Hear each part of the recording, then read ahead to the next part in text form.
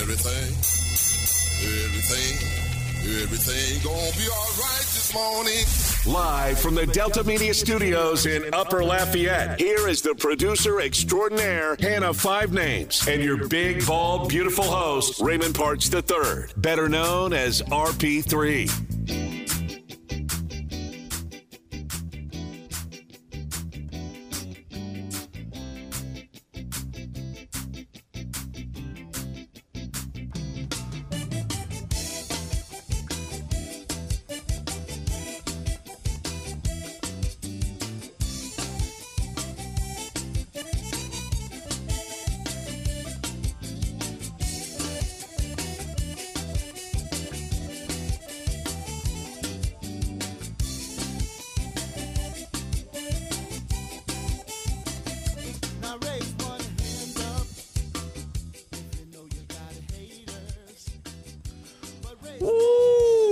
The Smoothie King Center was a-rockin', and the Pelicans gave their home fans something to actually cheer about as they won their first play-in tournament game last night in New Orleans.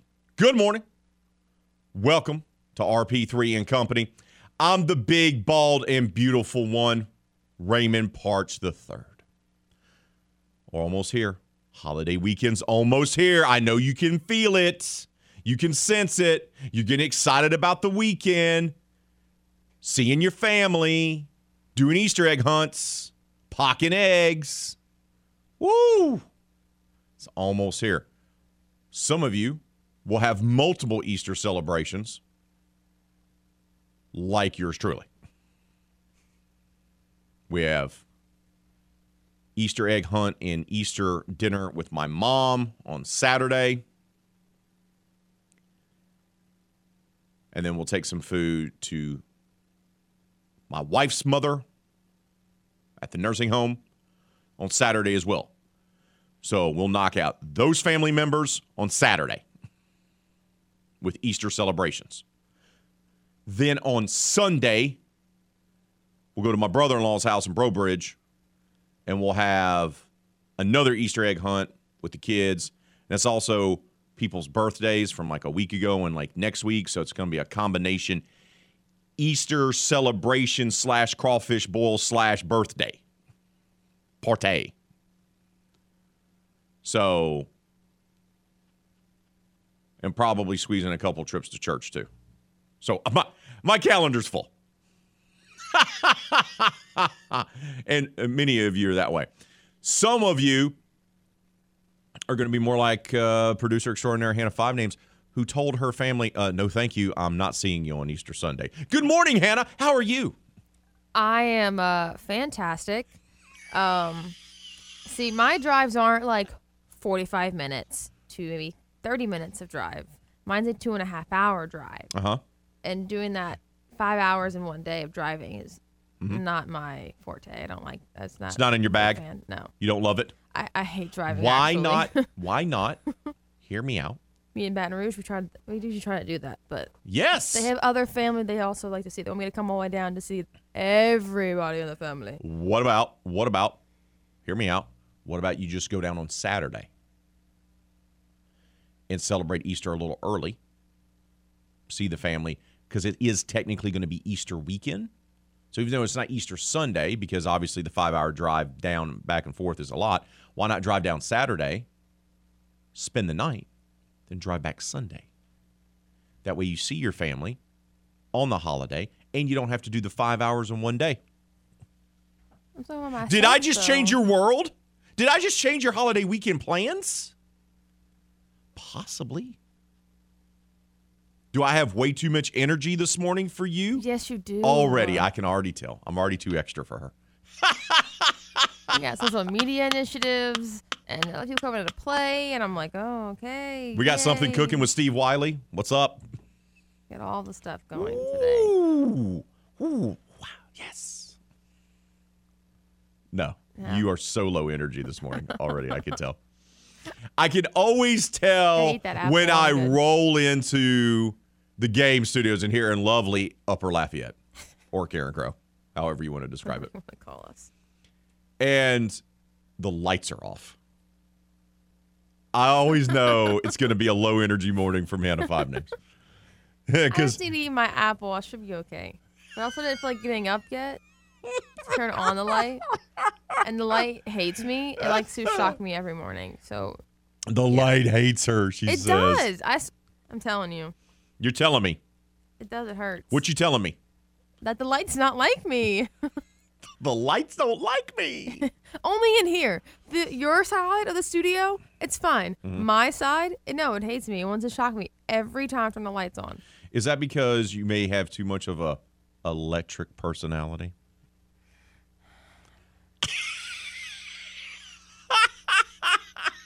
I'm going back home.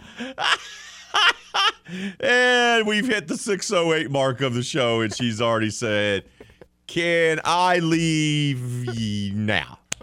Can I leave now? Can I go ahead and check out? Would that be great?"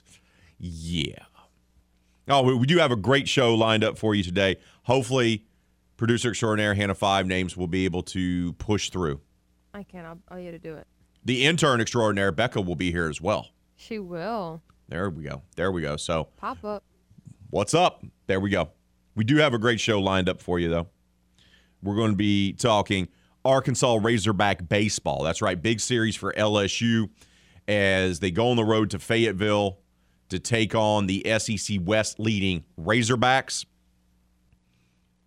It's going to be a big series, could determine who's going to win the West. And to give us a preview of what the Tigers are going to be facing this holiday weekend. And, of course, you can listen to tonight's game right here on the game, as you can Friday and Saturday's game as well, because we're your home for LSU sports. But we're going to be talking with Christina Long, Arkansas Razorback beat reporter. She'll be joining us later on today's show to break all that down. We'll talk Saints, the latest with them. What are they doing in free agency? What about the draft? It's right around the corner. And New Orleans Pelicans winning their first play-in tournament game with Les East from Crescent City Sports. He'll join us today. And then Trevor Beggy, former STM Cougar and McNeese Star wide receiver. He was a grad transfer. He went to Incarnate Word, had the best season of his career, helped them win 10-plus games and the Southland Conference Championship. He's trying to get his foot in the door, either in the NFL or the CFL. He's going to be joining us as well today. So we got three great guests lined up for you. Of course, the hotline is always open. 337-706-0111. That's 337-706-0111. We've had some good phone calls so far this week. Do we have our game changer of the week yet? That could be debatable. Want to get those phone calls in, give us a holler. You know the hotline, and you know you got to be nice to the lady on the other end of the phone. That does not mean flirting with her. That does not mean kissing up to her. It just means treating her with respect, fellas. That's all it is.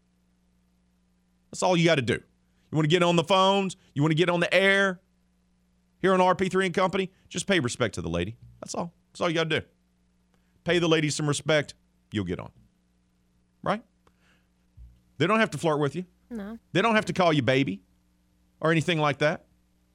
All right? Be none of that. None of that's needed. Just roll with it. Miss Five Names. Ooh, we should start having that be the thing. Miss Five Names. When you call Green the hotline. says that all the time. Mr. Green does say that. Miss Five Names. I'd like to speak to RP3 about this. Maybe that should be standard operating procedure for the hotline. Boom. A little respect. Put a little respect on that name. You know who put respect on their name? Who? The New Orleans Pelicans. Did they? They did. How so? Because they roughed up the San Antonio Spurs last night in the play-in tournament. There at the Smoothie King Center. Sold out. Mm-hmm. And New Orleans fans, and in particular, New Orleans basketball fans are intriguing. Why? Because they're very fair weather. The team doesn't draw. It traditionally never draws very well. But now for a play-in game, they got all excited and sold out, which is great. I'm not knocking that. It's just weird. New Orleans is kind of unique. Or they sold out. Yeah. That they drew attention yesterday. Not that they sold out yesterday. I expected that. I kept hearing rumblings from people that I trust in New Orleans like, look, it's going to be a sellout. And the way their attendance started kind of drifting towards the end of the season, when it looked like New Orleans was going to be in the play-in tournament for their home games, you started seeing attendance numbers grow, which is great.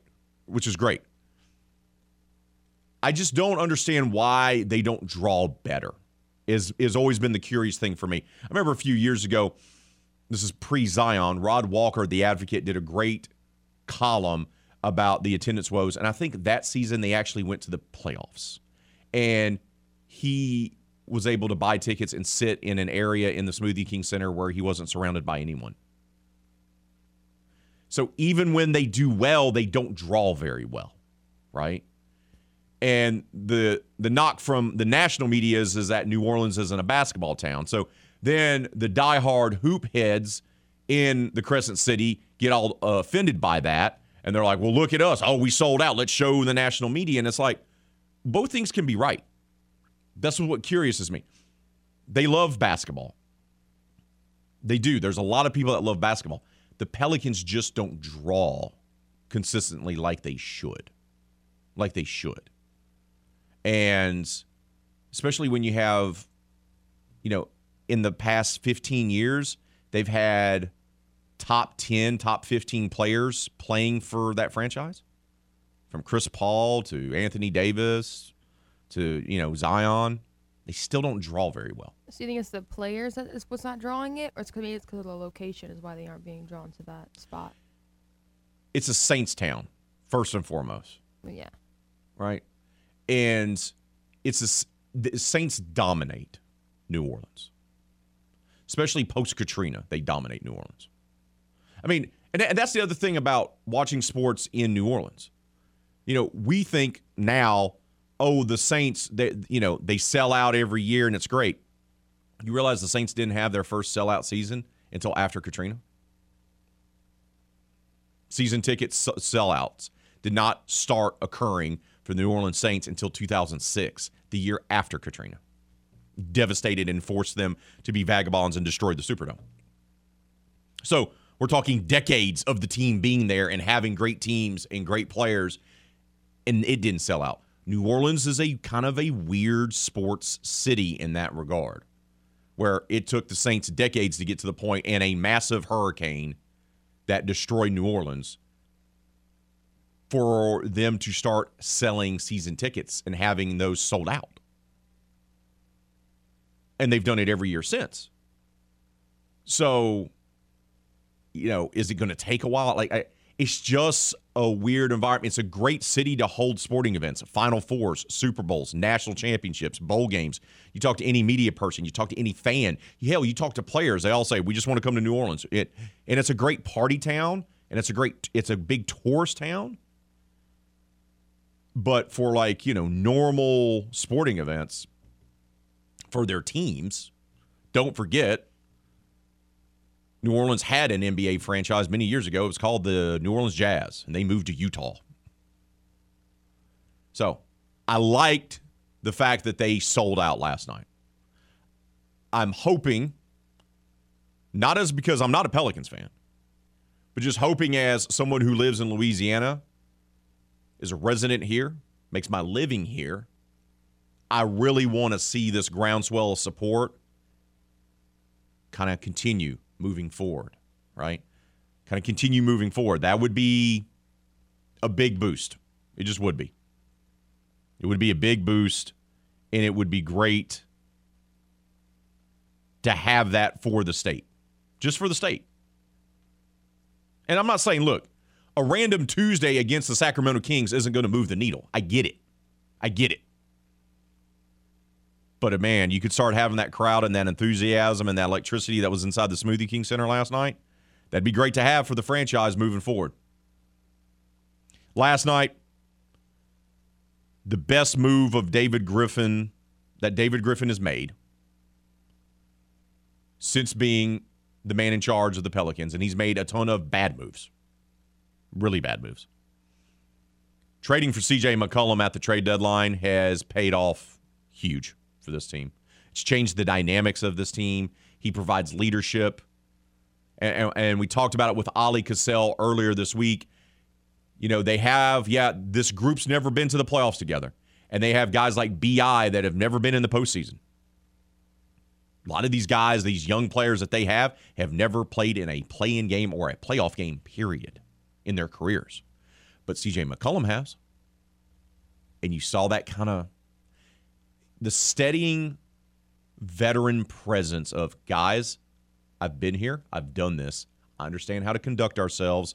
And when you have a vet like that, that's also not only a veteran, because you can have veterans that ride the pine and they don't help you in this regard, but a veteran that is a calming influence on you and on the team that can also go out there and get you buckets is key.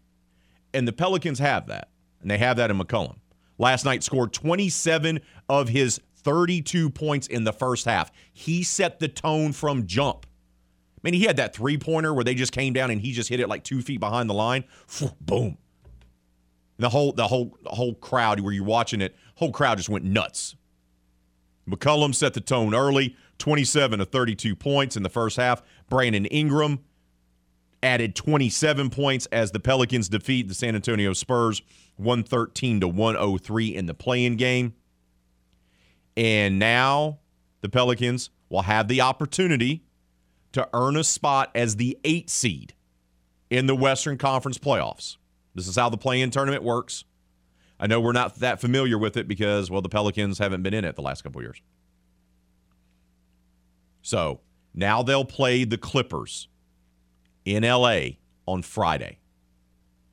The winner of Friday's game punches their ticket to the actual playoffs as the 8th seed. Their reward will be playing the Phoenix Suns, but we'll cross that bridge when we get there. The best team in the NBA right now. But handled the Spurs. Spurs are eliminated in the first play-in game for the back-to-back seasons. Sure does feel like it's towards the end of Pop's career. But the Pelicans were the Pelicans and not the Pelicans last night. They get the win. Now they travel to L.A. to take on the Clippers. Winner of the game earns the 8th seed in the Western Conference playoffs. We got to take a timeout. More RP3 and company with the enthusiastic, big, bald, and beautiful one and the even-keeled producer extraordinaire, Miss Hannah Five Names.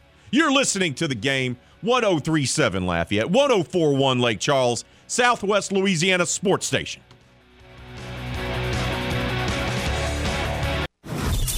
RP3 is known across Acadiana as a master of the English language.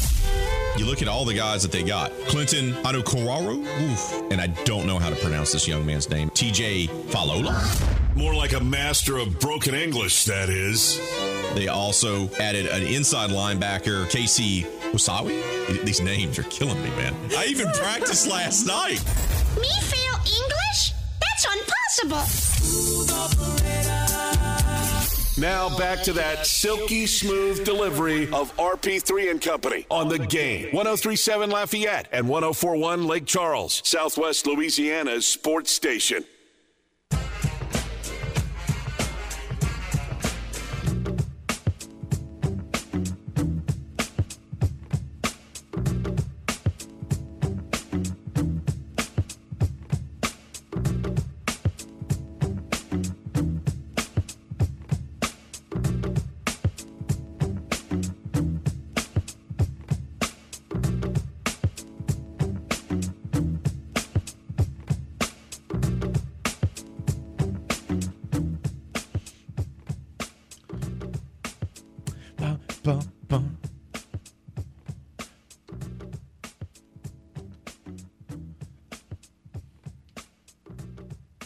Oh, the world-famous Angola Prison Rodeo is coming back in The Game. 103.7 Lafayette and 104.1 Lake Charles has your free tickets. Text the word Angola to 68683. That's Angola to 68683. The Angola Prison Rodeo returns April 23rd and the 24th, and you can see all the excitement: bull riding, wild horse racing, convict poker, and so much more. Text Angola to 68683. That's Angola to 68683 to watch the world-famous Angola Prison Rodeo, courtesy of Southwest Louisiana Sports Station.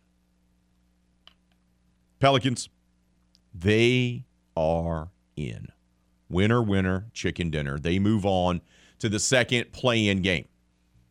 They easily take care of the San Antonio Spurs last night.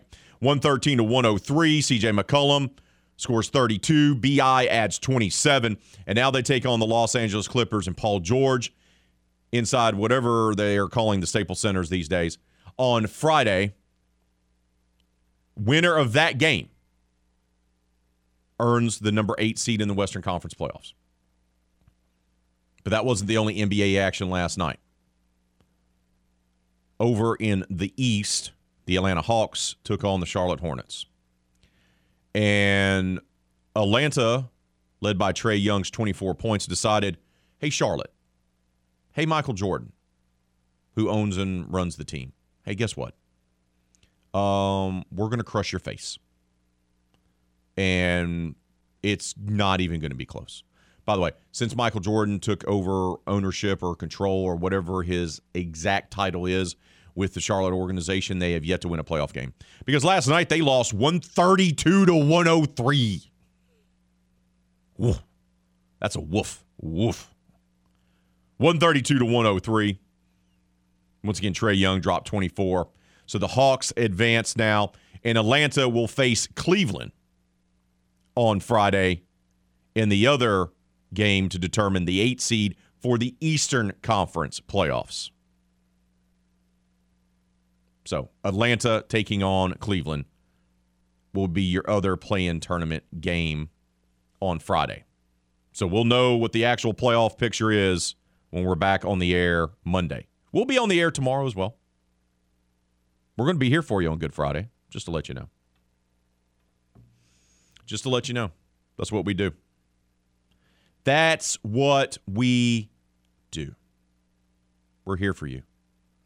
Come rain, shine, sleet, or snow.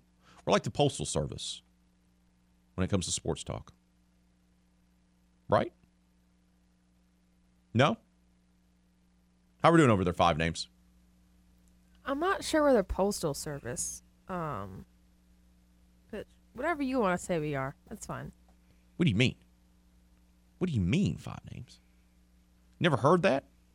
You didn't know that was like the mantra of the United States Postal Service? No. How? I didn't know that. Look, can we just clear the air? That you're old and I'm young, I got that. No, We that discussed that's that before. that's Multiple obviously that's so obvious in so many different ways.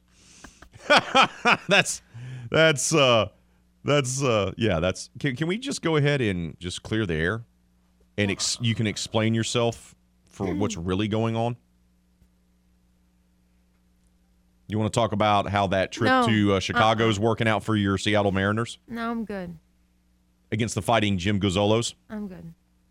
I'm PG Keen here. No, it's not. It's not been a good trip to Chicago, has it? No. That's why I decided not to smack talk against Gazzolo. For poor 5 days.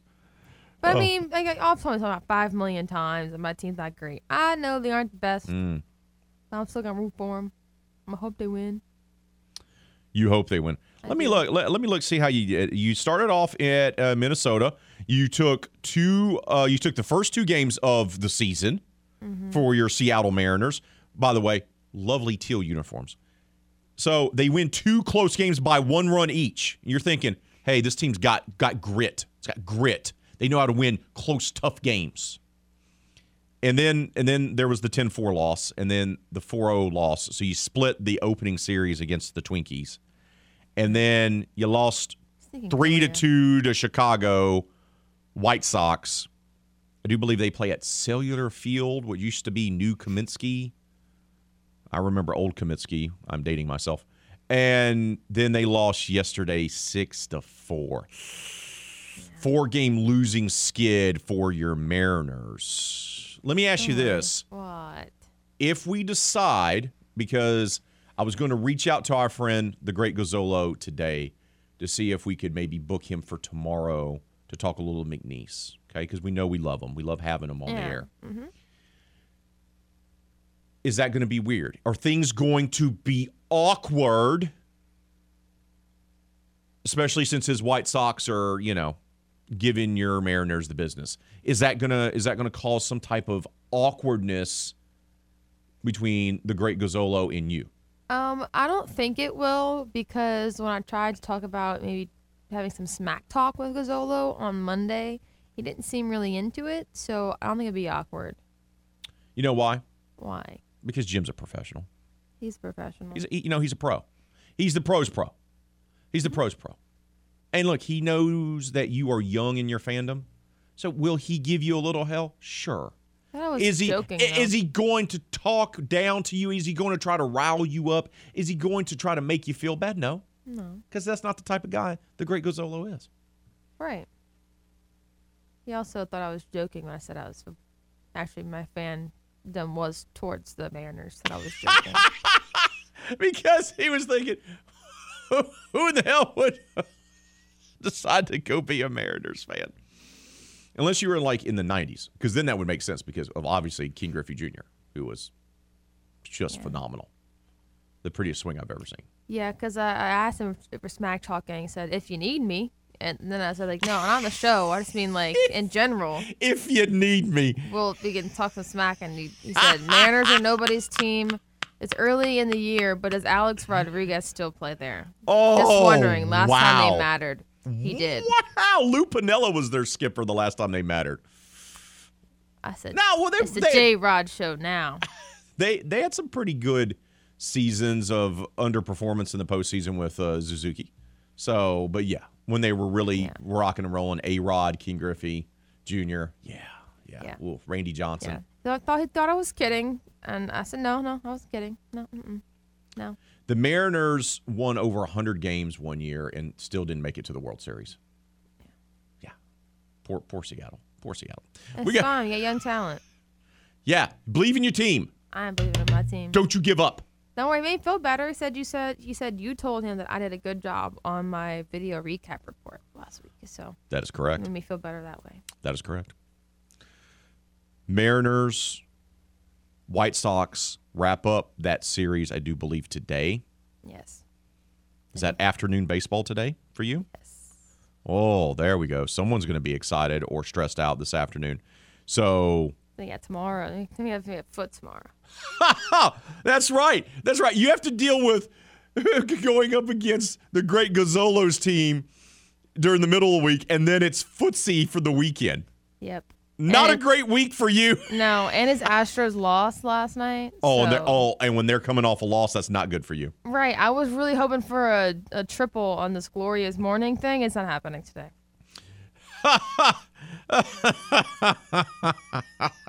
Right now, exactly 2 weeks from the NFL draft, by the way, because anybody's wondering. Because yesterday was 15 days. 15 days is a long time. I need to hurry up now. Oh, we got to take a timeout. Hey, keep your head up. It's a long season. 162-game season, 5 names. Still got time to turn it around. We do. We got this. I believe in us. It'll start today. Boom. Against the Fighting Great Gozzolos. Yes. Everyone's the Fighting blank. The Fighting Jamie Greens. The Fighting Great Gozzolos. We got to take a timeout. Oh, the Fighting Hannah 5 names is. And the Fighting RP3s will be back. You're listening to The Game, 103.7 Lafayette, 104.1 Lake Charles, Southwest Louisiana Sports Station. RP3 is known for being a well-tempered and thoughtful sports journalist. The incompetence, the absolute abundance of arrogance from Rob Manfred makes me want to punch him in his throat. Okay, well, we all have our bad days. I'm not kidding. If he was right here in the studio, I would walk up to him and throw him a punch. Well, Let's all hope he took his meds today. Back to hopefully a calm and collected RP3 on The Game. 103.7 Lafayette and 104.1 Lake Charles, Southwest Louisiana's sports station.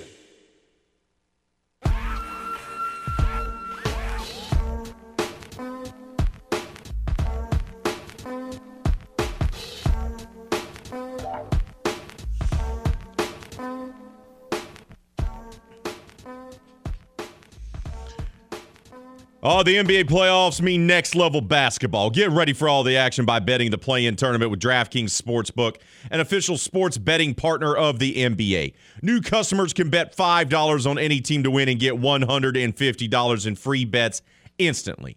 You clinch a win, no matter what. All DraftKings Sportsbook customers can also bet on NBA hoops with same-game parlays. Combine multiple bets from the same game for a bigger payout.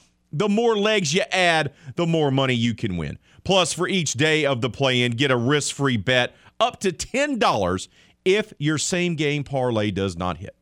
Download the DraftKings Sportsbook app now. Use promo code 1037GAME. Bet $5 on any NBA team to win their game during the play-in tournament and get $150 in free bets instantly. That's promo code 1037GAME at DraftKings Sportsbook, an official sports betting partner of the NBA. Eligibility restrictions do apply. Availability does vary by parish. So see DraftKings.com/sportsbook for full terms and conditions. Let's talk a little bit about our poll question of the day. We haven't mentioned it because we've been talking NBA play-in tournament and the enthusiasm of Hannah Five Names for her sports team, the Seattle Mariners, who are on a 4-game losing streak. They're going to turn it around today. Going to take down the Great Gazzolos. Shout out to the Southsiders. Poll question of the day. Which team is most likely to sweep their series this Easter weekend? LSU at Arkansas. That begins tonight.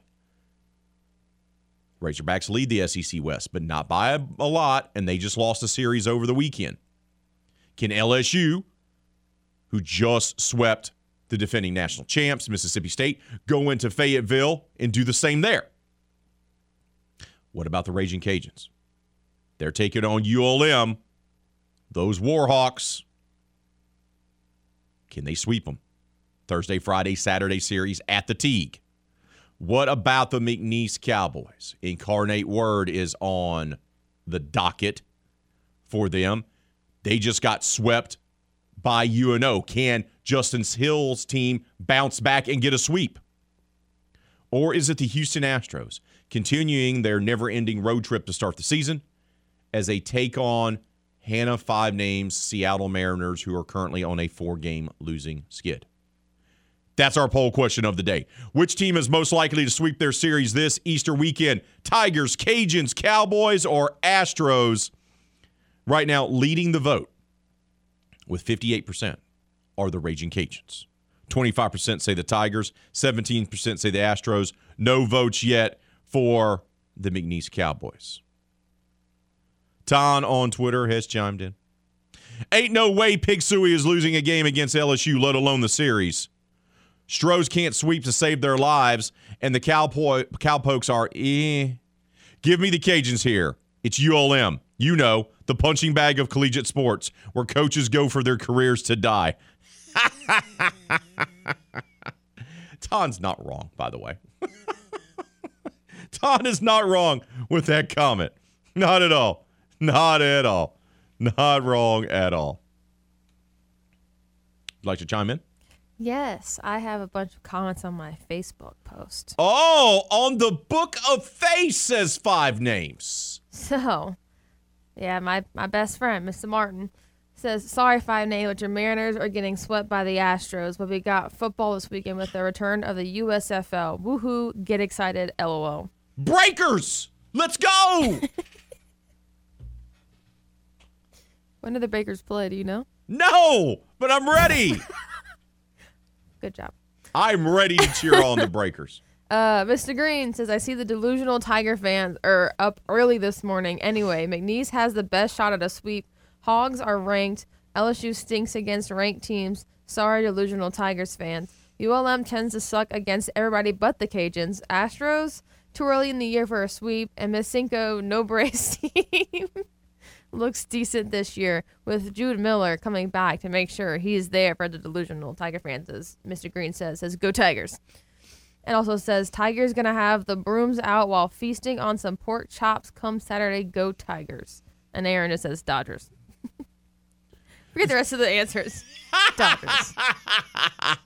Oh, man. Keep those votes coming on our poll question of the day. Leave your comments on Facebook and Twitter. I want to talk about the Dodgers because something absolutely stupid happened last night.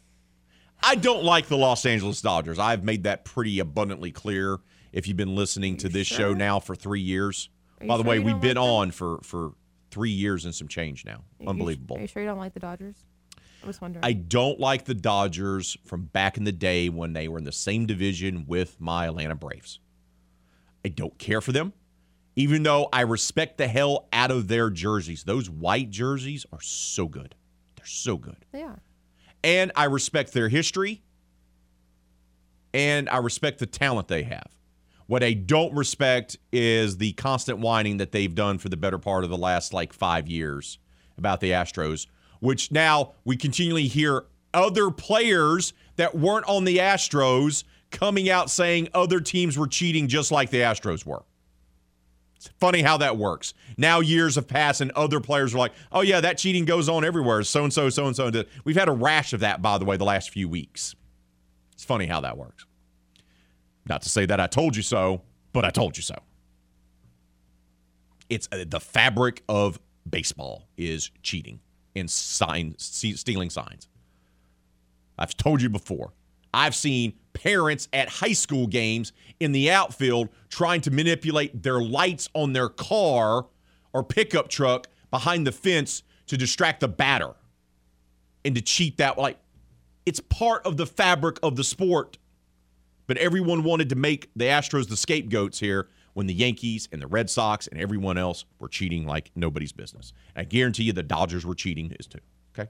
Everyone cheats. Everyone cheats in baseball. But I digress. So I don't care for them. But I do appreciate history.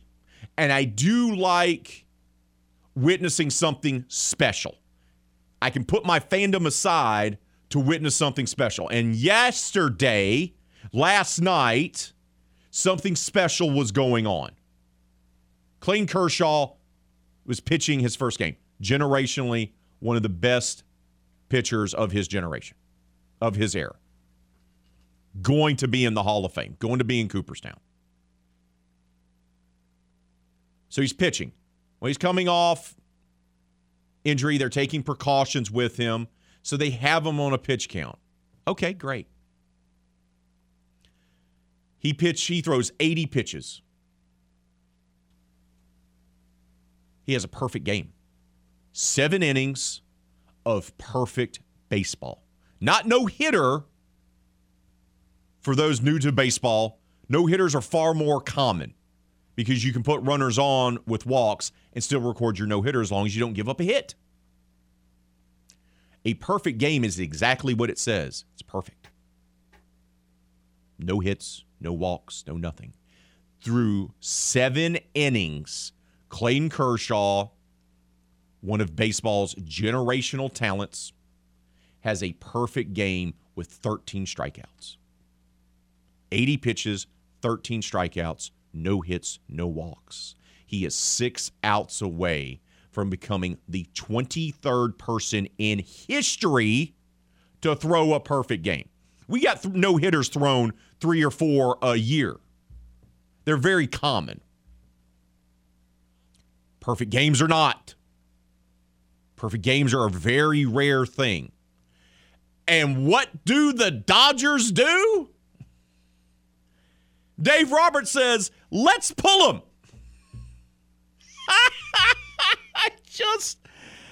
I have a group thread. Well, not a group. I have a group thread with a couple of baseball friends of mine. But then I also have my other friends. So anytime, we always talk baseball. We're always texting each other about baseball. And yesterday's decision by the Dodgers, in particular Dave Roberts, to pull his star pitcher because he got to 80 pitches with his pitch count. And took him away from having an opportunity to join a very elite number of pitchers. Once again, baseball's been played for a very long time, more than 100 years, and only 22 men have ever thrown a perfect game in the big leagues. And Clayton Kershaw was 6 outs away from accomplishing that feat.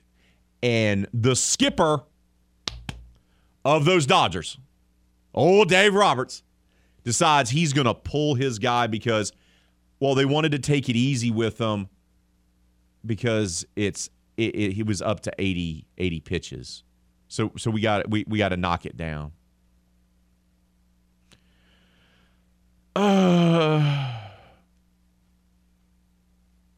Just unbelievable.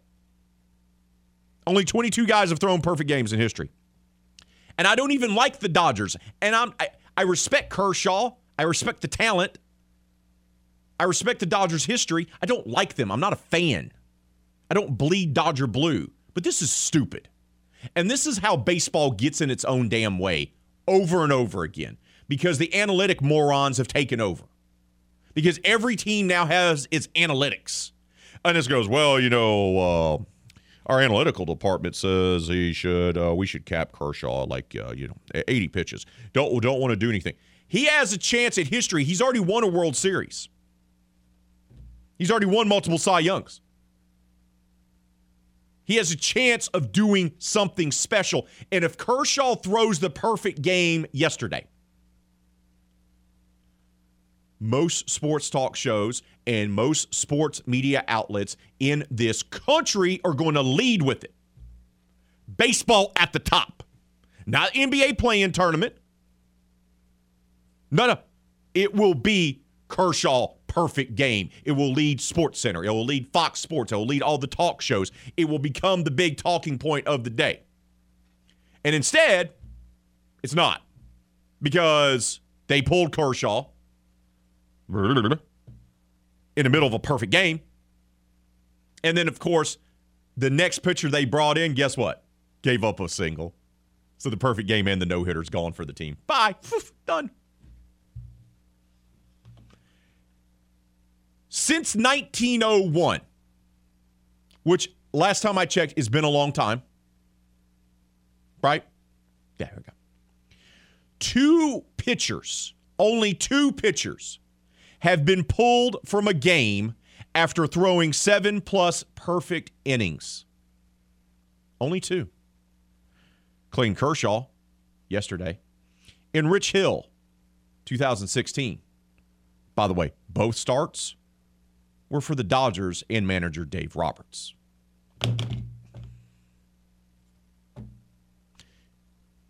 This just infuriates me and infuriates baseball people as well. Once again, I don't like the Dodgers. But what are we doing? What are we doing here? This is not good for the game. I'd much rather watch Clayton Kershaw try to get a perfect game than what happened. And I'm not even a Dodger fan. Like for real? Guy was mowing down people, 13 strikeouts. You take him out there in the 8th. Let's say he gives up the perfect game. Then you want to pull him, great, because he's already got, a no-hitter's kind of common now. Great. But you don't even give him the opportunity to have the chance at a perfect game. You're like, nah, let's take him out. The data said so. The analytical nerds are ruining baseball. Ruining it. Stop with all this nonsense. Just stop it. Just unbelievable. Stop it. Just stop it. I get it. Analytics are part of the game. It helps the game. I understand it. Teams use it. The Astros have used it. The Braves have used it. I get it. It's part of the game. It helps the game. I understand all of that. But when the situation lends itself to short-sightedness, analytics will never let you down.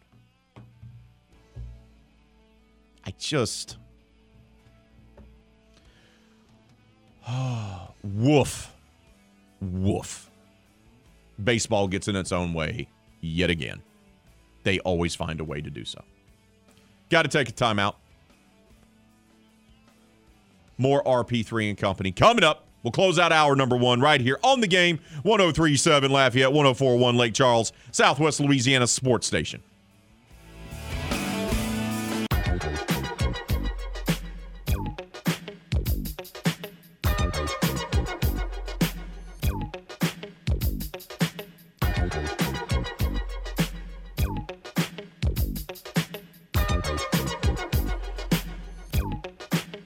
Poll question of the day. Which team is most likely to sweep their series this Easter weekend?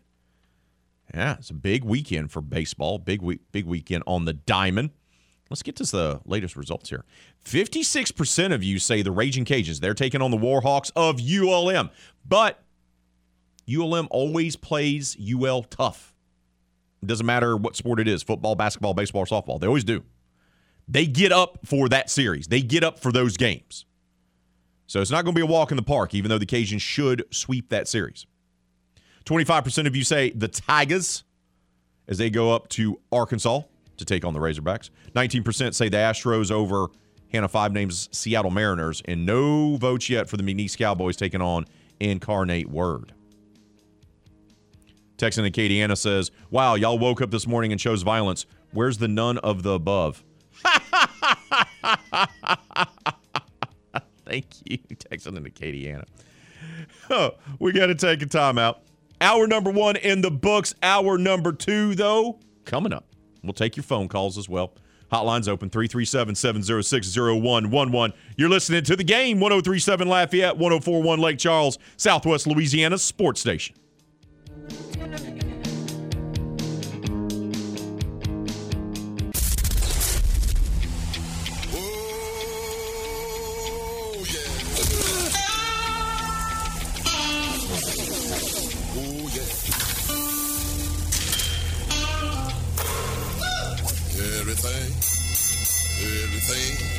Everything gonna be all right this morning.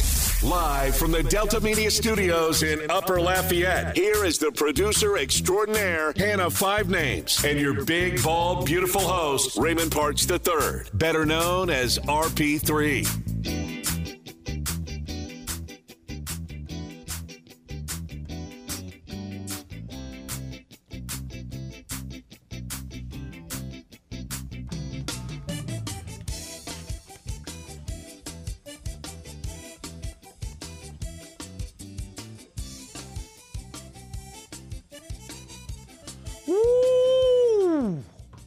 Welcome back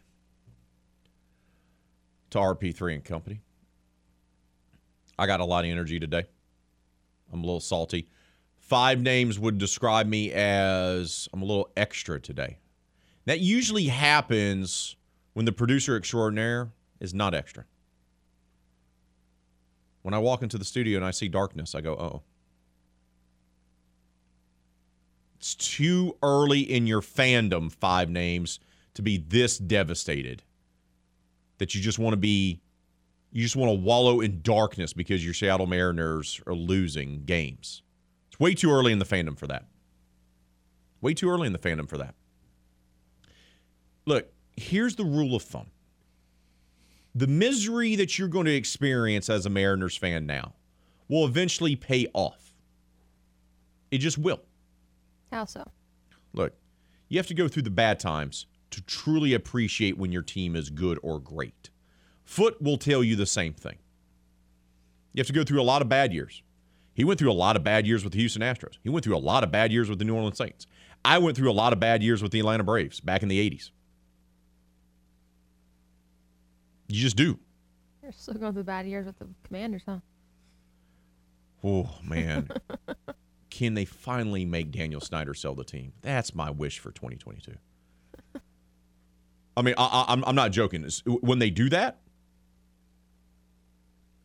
if they can, whether it's the government or whoever, forces Daniel Snyder to give up ownership of the Washington football team / Commanders / Redskins, I will then support them again. I'm done. I'm done with him. I'm just done with him. But that's a discussion for another day. You have to go through the lean years, Five Names. And you go through the tough times when your team does get good, when they become a contender, Or like for me as a Braves fan, even though I grew up loving Dale Murphy and we had a couple good years there in the early 80s, early to mid 80s, there was half the decade was crap. But when Sid Bream crossed home plate, old Sid Bream crossed home plate, and we got to go and we won a pennant, changes your life. It's going to be a game changer for you. So, yeah, your team's on a 4-game losing streak right now. Not to worry. It's a long season. And fandom, you're in it for the long haul. It's very much like a marriage. You are committing yourself to a team, which means you got to stay with them through thick and thin. Ups and downs. Peaks and valleys. Stop me when I made my point. Your point a long time ago. You got to stick with them. As much as I hate the owner of the Washington Commanders, I despise him with every ounce of my being because he's ruined my team that I root for. I still am a fan of the team. That hasn't changed. When the Braves started being really bad after the Bobby Cox era was done, and we had Freddie Freeman early and they were not very good, I still stuck with my team. So you stick with it. You stick with it. So, okay. You know what? No need to have the studio in dark while you're in mourning. I mean, honestly, I just forgot to turn a light on. And I was in a... Subconsciously, you were leaving the lights off because you're in mourning? Mm-hmm. Exactly. Exactly what I was doing. I was in a zone of making sure the show was going to run smoothly for the beginning of the show, so I... Salty Steve has chimed in with some words of wisdom, as he usually does. Our bud, Salty Steve. Part of the family. Yep. In baseball, you have to learn how to carry a crown before you can wear one. There you go. You got this. I never become as extra as y'all's World Series ring is. That ring is extra. It's a little over the top. And when I say little over the top, I mean way over the top. Yes. Let me open the top of my ring so that you can see where all of our runs were hit. And, why? Why is that needed? Because when your ownership says we're going to spend money on the rings, and now it's a thing. Like back in the day, if you look at the old school World Series rings or the old school Super Bowl rings for winning world championships, they're now it's just ridiculous. But now it's almost like an arms race where every team tries to one up the other. You had a lavish Super Bowl ring. Well, look what we're going to do. Oh, you had a lavish World Series ring. Well, now ours is going to open. There's a pearl inside of it. Open and have lights and show where all of our home runs were hit for the season. It's just too much. It's just too much. Yeah. It's too much. But look, that's just how it is now. That's just how it is. They go way extra with the rings now. My cousin's rings they got for winning their championships and stuff for softball right now are not as extra as that. Time out. What level of softball are we talking about here? Well, they're now in high school, but they were in junior high, so it was travel ball, wasn't school ball. So time out for a second. I'm trying not to fall out of my chair and making my brain hurt. You're surprised that world championship rings for a Major League Baseball team are more lavish than travel ball junior high regional softball rings. Look at me. This surprised you? I think this is dumb. Y'all are extra. I think it should be the little ones that are more extra. It's women. It's softball, not men. Look at my really big ring, man. I'm so manly with my ring with 162 diamonds on it. Why? I don't understand the reason why. Y'all need to be all, ooh, better jewelry. You're in. Get it together.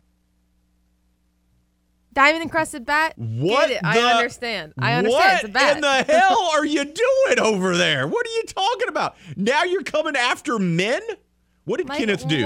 what- What we need to do? What did Kenneth do last night? I mean, he did decide he's gonna go to sleep at like 5 o'clock. There it is. So he woke up at 9. I said, "Hey, I'm gonna go to sleep," and he woke up. I woke up at like 12:30, and I'm like, there's no one in the bed with me. The man is sitting on the couch in the living room on his computer doing work. I'm like, when you come home cranky that you didn't get sleep and you had a long day, I'm going to laugh because that was your fault.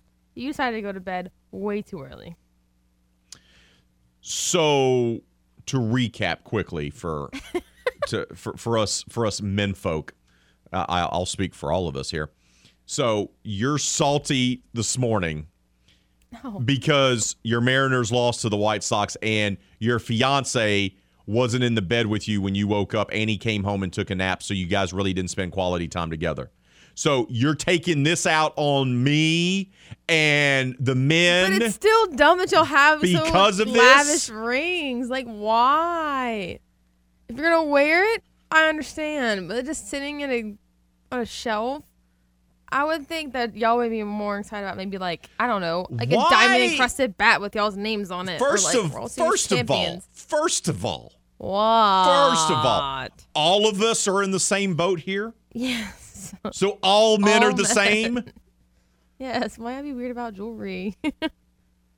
So you're saying, let me see if I get this under, because you did graduate in December from the University of Louisiana at Lafayette with an actual degree. So let me see if I understand this properly there, educated one from Slidell. Maybe this is a Slittle thing. I don't know. We're about to find out. So what you're telling me is that because one team decided to go overboard extra with their World Series rings, that all men, myself, Steve Wiley, James Mesh, Matt Miguez, Kevin Foote, Jim Gazzolo, Ron Higgins, Jarrett Rozier, Doug, Martin, Jamie, James, Halftime, all men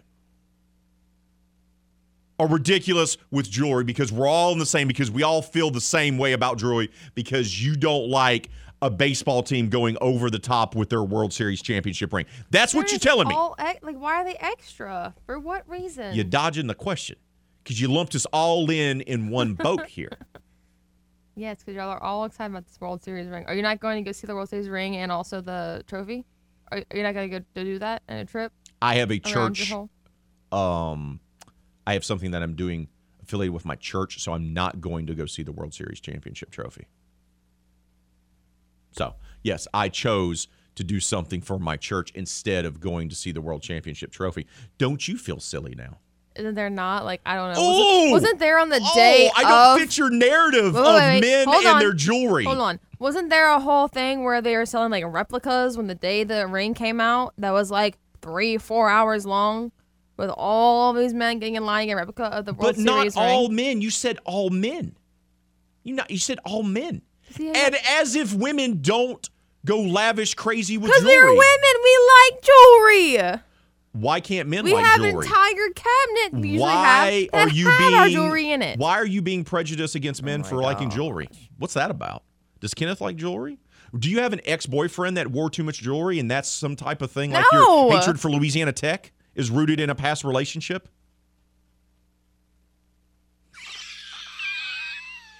I'd like to point out you're the one that opened up the microphone. And I'm okay with that. Why do men? Why do $1 million athletes like to wear $1 million pieces of jewelry? No, I go wonder get a why. new car. Go get a new car. They already have Lambos. So what do you want? Like you're See, surprised. I would be more, I think. By the way, the only piece of jewelry I have on is my wedding band. By the way, you've proud never of seen you. me wear anything else. Good job. But once again, you're lumping us all together. Barden, Doug, myself, Chad Jones, Zach Miller, everyone that's affiliated with the show, Nick Fonno, Mike Detillier, we're all the same because apparently all men love jewelry.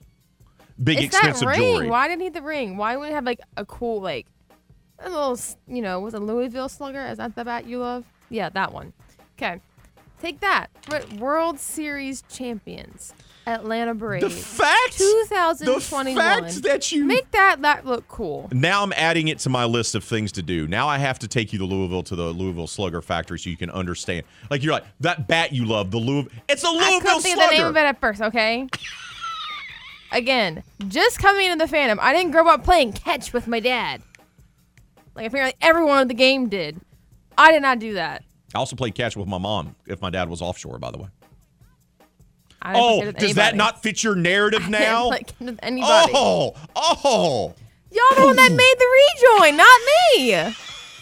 You made the rejoin, not I. Hey, I will speak for all of Acadiana.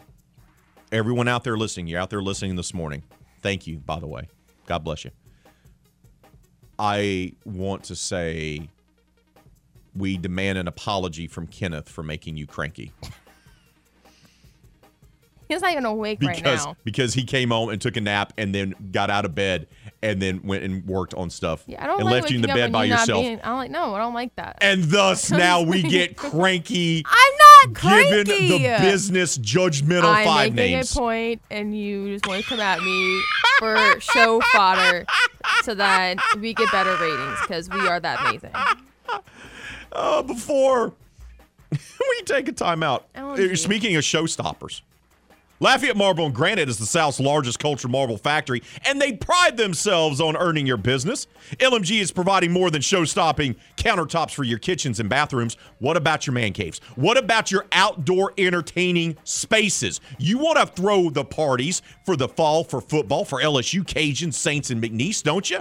You need to go check out my friends at Lafayette Marble and Granite. Visit their website, lmgelite.com, to learn all about the sensational services and products that they have to offer. Live inventory is updated every Wednesday. Visit lmgelite.com or stop by their showroom located right there on I-49 North across from Hub City Ford. Lafayette Marble and Granite, they're looking to earn your business. And trust me, earn it they will. We got to take a timeout.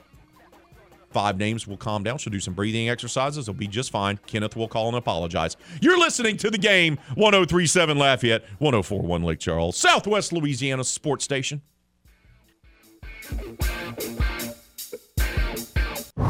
RP3 grew up dreaming of one day playing right field for the Atlanta Braves, just like his hero, Dale Murphy. I wanted to grow up and be Dale Murphy.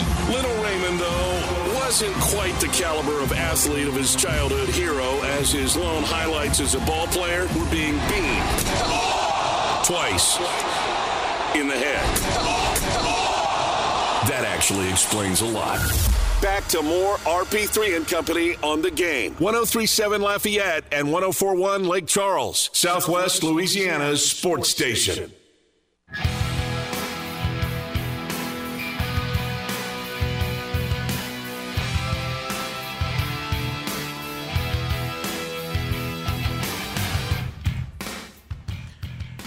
In Louisiana, there are thousands of miles of utility lines and gas pipelines buried just beneath the surface. Sometimes multiple lines are in one area. So look, if you are a contractor that you've hired is digging a hole to put in a new fence, a pool, or for any other reason, you run the risk of hitting an underground line by digging only a few inches. What happens then? Maybe you only knock the power out for your entire neighborhood, but sometimes there's an explosion with injuries and even death. It happens every single year. There's a very simple way to avoid it. Before you dig, call 811. Call 811 2 days before you dig. Tell the operator your address, and someone's going to come out and mark the location of buried lines so you or your contractor can avoid them. It's simple. It's free of charge, and it's the law. Louisiana 811 operates 811 as a public service and to promote public safety. Louisiana 811 and The Game, 103.7 Lafayette and 104.1 Lake Charles, remind you, call 811 and know it's below before you dig. Don't forget to vote on our poll question of the day. Which team is more likely to sweep their weekend series? Is it LSU at Arkansas? Is it UL versus ULM at home? Is it the McNeese Cowboys versus Incarnate Word? Or is it the Houston Astros versus Hannah Five Names' Seattle Mariners? Right now, 64% of you say Raging Cajuns. 21% say the Tigers. 15% say Astros, and no votes for the Cowboys. We also do have comments about Hannah 5 names being judgmental for men liking jewelry, $1 million players liking jewelry, and lumping all men together into one category. Texan and Kadiana says, Hannah is sexist. It's simple. Would you like to reply to this claim that you are, in fact, a sexist? I am not. I just don't understand the infatuation of the ring for the Atlanta Braves and any other World Series ring. Or Super Bowl sports. ring. Or Super Bowl ring. Which, I think it was, who was it? Somebody said something. I think it was Steve. Oh, somebody said something? Somebody told me. Yeah, it was Steve. Steve said the reason why they received rings is because tiaras weren't very manly. There you go. Oh, you're ringing me. You're not going to get tiara. Let's head out to the hotline. Welcome on our guy, Jamie. Jamie, a.k.a. Mr. Green, good morning to you. Are you appalled? Appalled, sir, by the sexism of Hannah 5 names? Well, I am a bit, but this is James, so this is like the second or third time this has happened. But I'm just saying I told him it was James. I'm just letting you know. You I did said tell Jamie. him that. You said Jamie. I said bet money would be Jamie, but I then said it is James. I didn't hear that. Boom. I'm still trying to recover from your sexist I'm not take. sexist. James, sorry, bud. What's on your mind? I'm not going to touch that low-hanging fruit that is the gender accessorizing of jewelry-based profiling that's going on. I've got my tinfoil hat on, and this is the conspiracy theory call of the day. Ooh, okay. I'm ready for it. Going back to what you had with Kershaw there leading off the show. He signed a 1-year deal with L.A. this year, and he has some incentives in there where if he wins the Cy Young, he gets a $1.5 million bonus, and if he finishes second or third in the voting, he gets a $500,000 bonus. Dang. I don't know about you, but a perfect game looks pretty good on a Cy Young resume. Yeah, it does, especially for a former Cy Young Award winner as well. And a guy's on a 1-year contract and has to come back and re-sign. Ooh, I like that. Thank you, James. Thank you. Have a good day. Hey, bud. Have a great day. Happy Easter to you and yours. That is interesting. Throws a yeah. Ooh. It's interesting. That could be what's going on. Also, Dave Roberts has pulled another pitcher. Once again, what we said earlier, only 2 times since 1901 has a pitcher thrown 7 perfect innings in a game and has been pulled in said game. And the other time happened in 2016 with Dave Roberts as the manager of the Dodgers. So he's pulled this now twice. Woof. Woof. Just woof. It's just not good for baseball. There's a lot of things that aren't good for baseball. This type of stuff in the analytics, pushing narratives and pushing decisions is not really good for baseball. It's part of the game. It should be part of the game. Make no bones about it. It's a crucial part of the game. The problem is sometimes you have to have just baseball decisions being made by baseball people. I hate to say it that way. Sometimes you just got to go with your gut on things and let things play out. I mean, Kershaw had the opportunity to be only the 23rd pitcher in Major League Baseball history to throw a perfect game. And he didn't get that opportunity. And, of course, he took the high road afterwards, said, yeah, he needed to be pulled and everything like that because that's what Kershaw's going to do. He's not going to throw his skipper under the bus. But I'll be more than happy to throw him in front of the train, bus, whatever. It's a dumb decision. There's a lot of bad decisions going on in baseball. This is one of them, analytics. The other part is teams that are taking advantage of the revenue sharing and deciding not to invest in their teams. I'm talking to you, Oakland. You realize when Oakland was winning and going to World Series in the late 80s, early 1990s with Jose Canseco and Mark McGwire and Dave Stewart on the mound and Dennis Eckersley and all those guys, their payroll, Ricky Henderson, I think it was like 1992, the Oakland A's payroll was $32 million. which was a lot of money back then in 1992. So lots changed since then, right? Lots of inflation. Things are cost a lot more these days. Would you like to know what the Oakland Athletics payroll is right now for the 2022 season? Want to take a guess? 5 names? You're smart. Want to take a guess? Double that? It's $32 million. Again. The payroll that they had while they were winning and competing for World Series championships in 1992 was $32 million. It is the same right now. The same right now. 30 years later, it's the same. That's not committed to putting together a winning team. Oakland, that town, deserves better. I mean, what would they do if, like, for Kershaw's game yesterday, if they had no other pitcher to put in, it was just Kershaw, would they still take him out at 80, or are they going to leave him in because there's no other pitcher to be up there? Well, I mean, yeah, look, they have, 10 guys in the bullpen, so they're not going to run out of pitchers in that regard. But it's just dumb. Like, you got a guy, it's like a guy, he's got the hot hand. Let him keep playing. Let him keep going. Like, it just doesn't make any sense to me. And once again, you take the joy out of baseball. So you got teams out there that are on purpose losing and not investing in their teams because they can still put money in their pockets. That's hurting the brand of baseball. And then you had the analytical crowd that is just taking things and making dumb decisions, absolute dumb decisions. You know what's not a dumb decision? Us taking a timeout. We got to. But when we return here on RP3 and Company, Trevor Beggy, former STM Cougar, McNeese star wide receiver, he'll join us. He's trying to make his way to the NFL, maybe the CFL. We'll talk with Trevor next, right here on the game, 103.7 Lafayette, 104.1 Lake Charles, Southwest Louisiana Sports Station.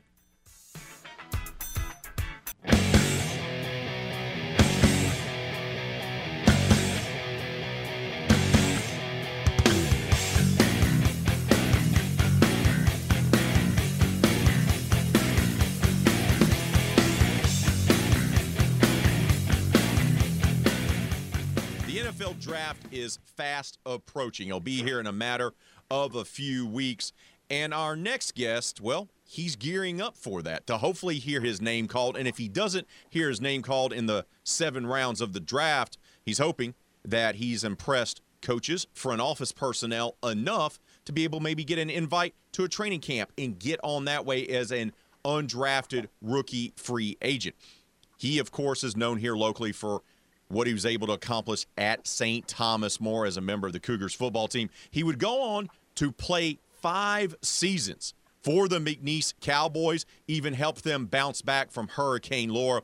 And last season, as a grad transfer, he went to Incarnate Word there in the Southland Conference and played in 13 games, recording 46 receptions for 620 yards, scoring 3 touchdowns as he helped the team to the outright Southland Conference championship and the program's first ever FCS playoff victory.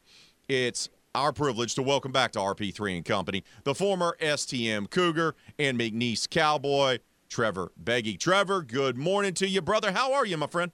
I'm doing all right, man. Just thankful that you have me back on the show. It's always a good time talking to you.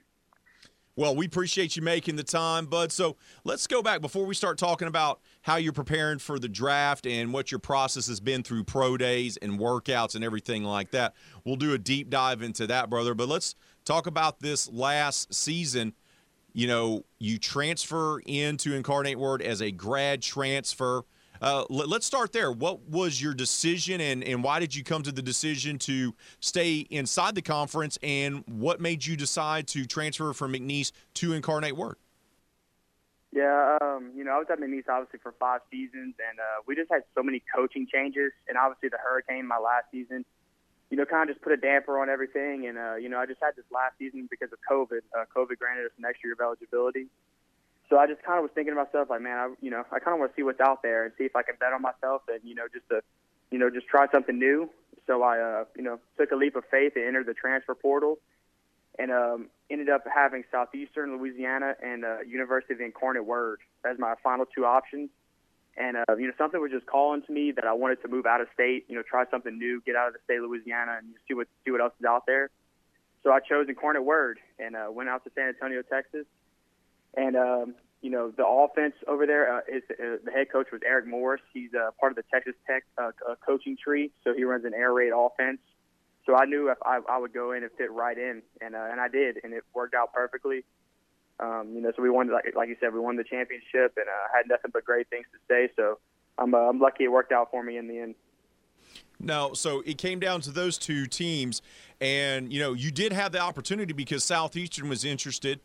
They have a high-powered offense, and their quarterback as well. He's right. from Yes, sir. right here in Lafayette as well. Cole Kelly, of course, who's preparing for the draft, the record-setting quarterback for the Lions. So was it a difficult decision because you knew what Cole was going to bring to the table based on what he did in the spring, winning the FCS level Heisman for that level? Was it a tough decision? It was because me and Cole have gotten really close in the past couple of years. Obviously, we've kind of gone on this journey together. He was really recruiting me very hard, but something just called to me. Incarnate Word, the receivers coach, his name is Coach Clint Killo. He was really recruiting me very, very hard, and it was something we had a connection that I just was believing in him, and he just told me that to trust him, and that for him moving out of state, he moved out of state once in his career, and that it was the best thing he ever did. And, just to try something new, man, just, go out there and go out on your own and, really grow up and become a man. And that's what I wanted to do. And, no hard feelings between, obviously I know what Cole brings to the table, but I just knew that UIW had a good quarterback too in Cameron Ward, who actually is at Washington State now. So, it worked out in the end. But, yeah, I think, honestly, either way I would have went, Southeastern or UIW would have been a good decision. So, it's all good in the end, though. How difficult or how nervous were you going to a school out of state after being at McNeese for 5 years, having to get to know new teammates, new coaches, the whole 9 yards? What was that? Was that a little nerve-wracking at first? Yeah, it was definitely because obviously you've been you were, I guess you could say, the guy at McNeese for 5 years. Everybody knows you at the school you were at. You're comfortable. You have your own house, and then all of a sudden I'm packing up all my stuff and moving to a state that I've never been to really for that long of a period of time. Away from my family. My dad. He came watch me at McNeese. He came watch my practices at McNeese, every day. So now he couldn't be able to do that. So it was going to be just definitely a different transition. But I knew that it was going to help me in the long run as far as, if I wanted to go play pro, go to a different state and, live there for a while, I was going to have to do that eventually. So it was definitely hard, but I think I figured out a lot about myself in the end. We're talking with Trevor Beggy, former STM Cougar, McNeese Cowboy, and Incarnate Word star wide receiver. He joins us here on RP3 and Company. Trevor, talk a little bit about developing that rapport, that chemistry with a new quarterback. How did you guys make that happen, and how quickly did that chemistry develop? Yeah, so when I got there, obviously as a grad transfer, the coaches pretty much told me I was going to start off as soon as I got there. So as soon as I got there, man, as a receiver, you always want to be the quarterback's best friend. So I was texting the quarterback every day to try to get some routes in, and try to understand their scheme, because their scheme was a lot different than what I did at McNeese. McNeese is more pro style. This is more air raid, 5 wide receivers. So I had to kind of understand how that tempo of that offense worked. So really, just honestly, we were going out and throwing every day. I wanted to, for summer workouts, I really wanted to show my speed, to show these coaches how fast I was, and how durable I could be, and that they could depend on me. So really, just once from the first workout, I wanted to show that I could be a leader on the team. That I was ready to go, and that's what I did. And then it paid off during the regular season. Did you guys have a feeling that you guys were going to have something special over there at Incarnate Word during the fall campaign? Because it definitely surprised a lot of people just how good you guys were, winning the conference championship outright.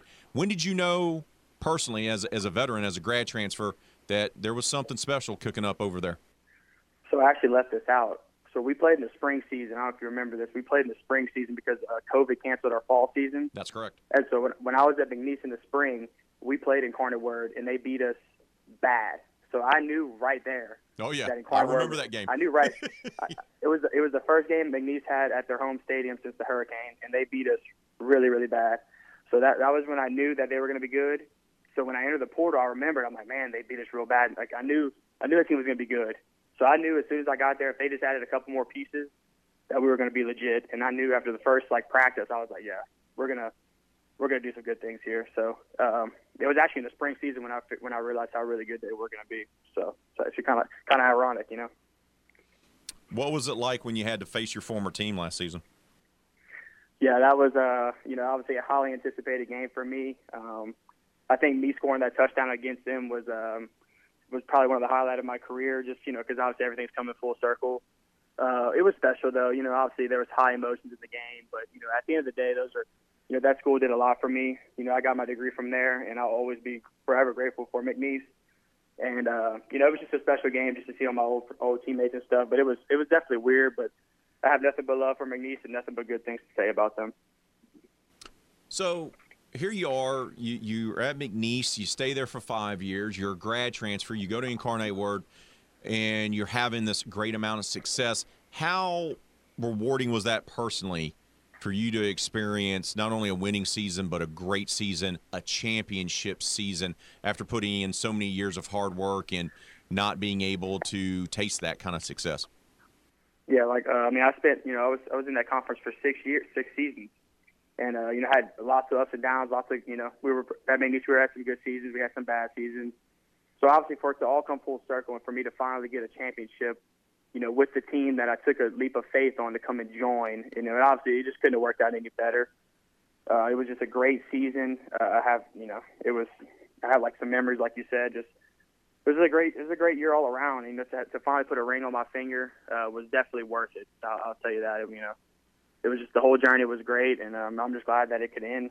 I was able to end with the championship.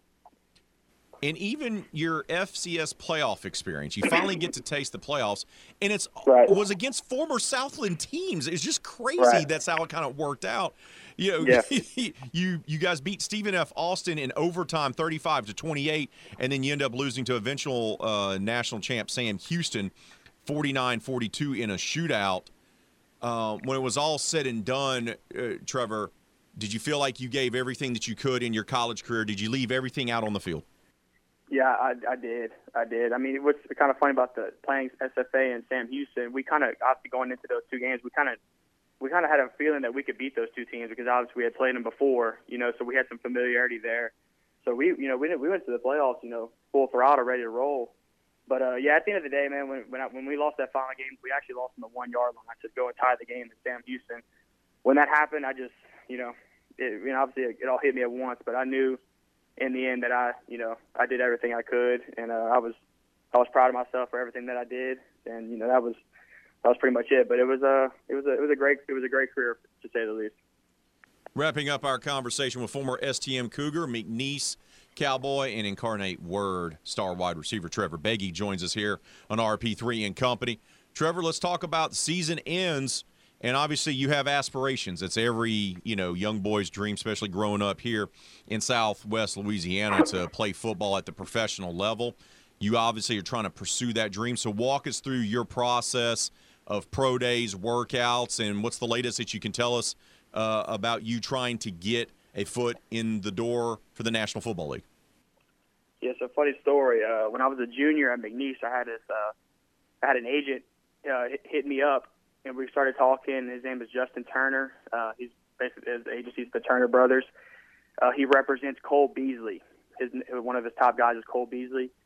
So, obviously there's some familiarity there. He thinks that, I have some similar traits as Cole Beasley. So we were talking my junior year, and he was like, man, look, after your senior season, I'd love to talk. And I was like, yeah, okay. Well, I doubt he's going to want to, hit me up or talk to me after this. So we'll see. So after my senior season at Incarnate Word, he messaged me, and we started talking, and then we agreed on a contract, and he wanted me to go to Charlotte, North Carolina for 2 months to train for my pro day.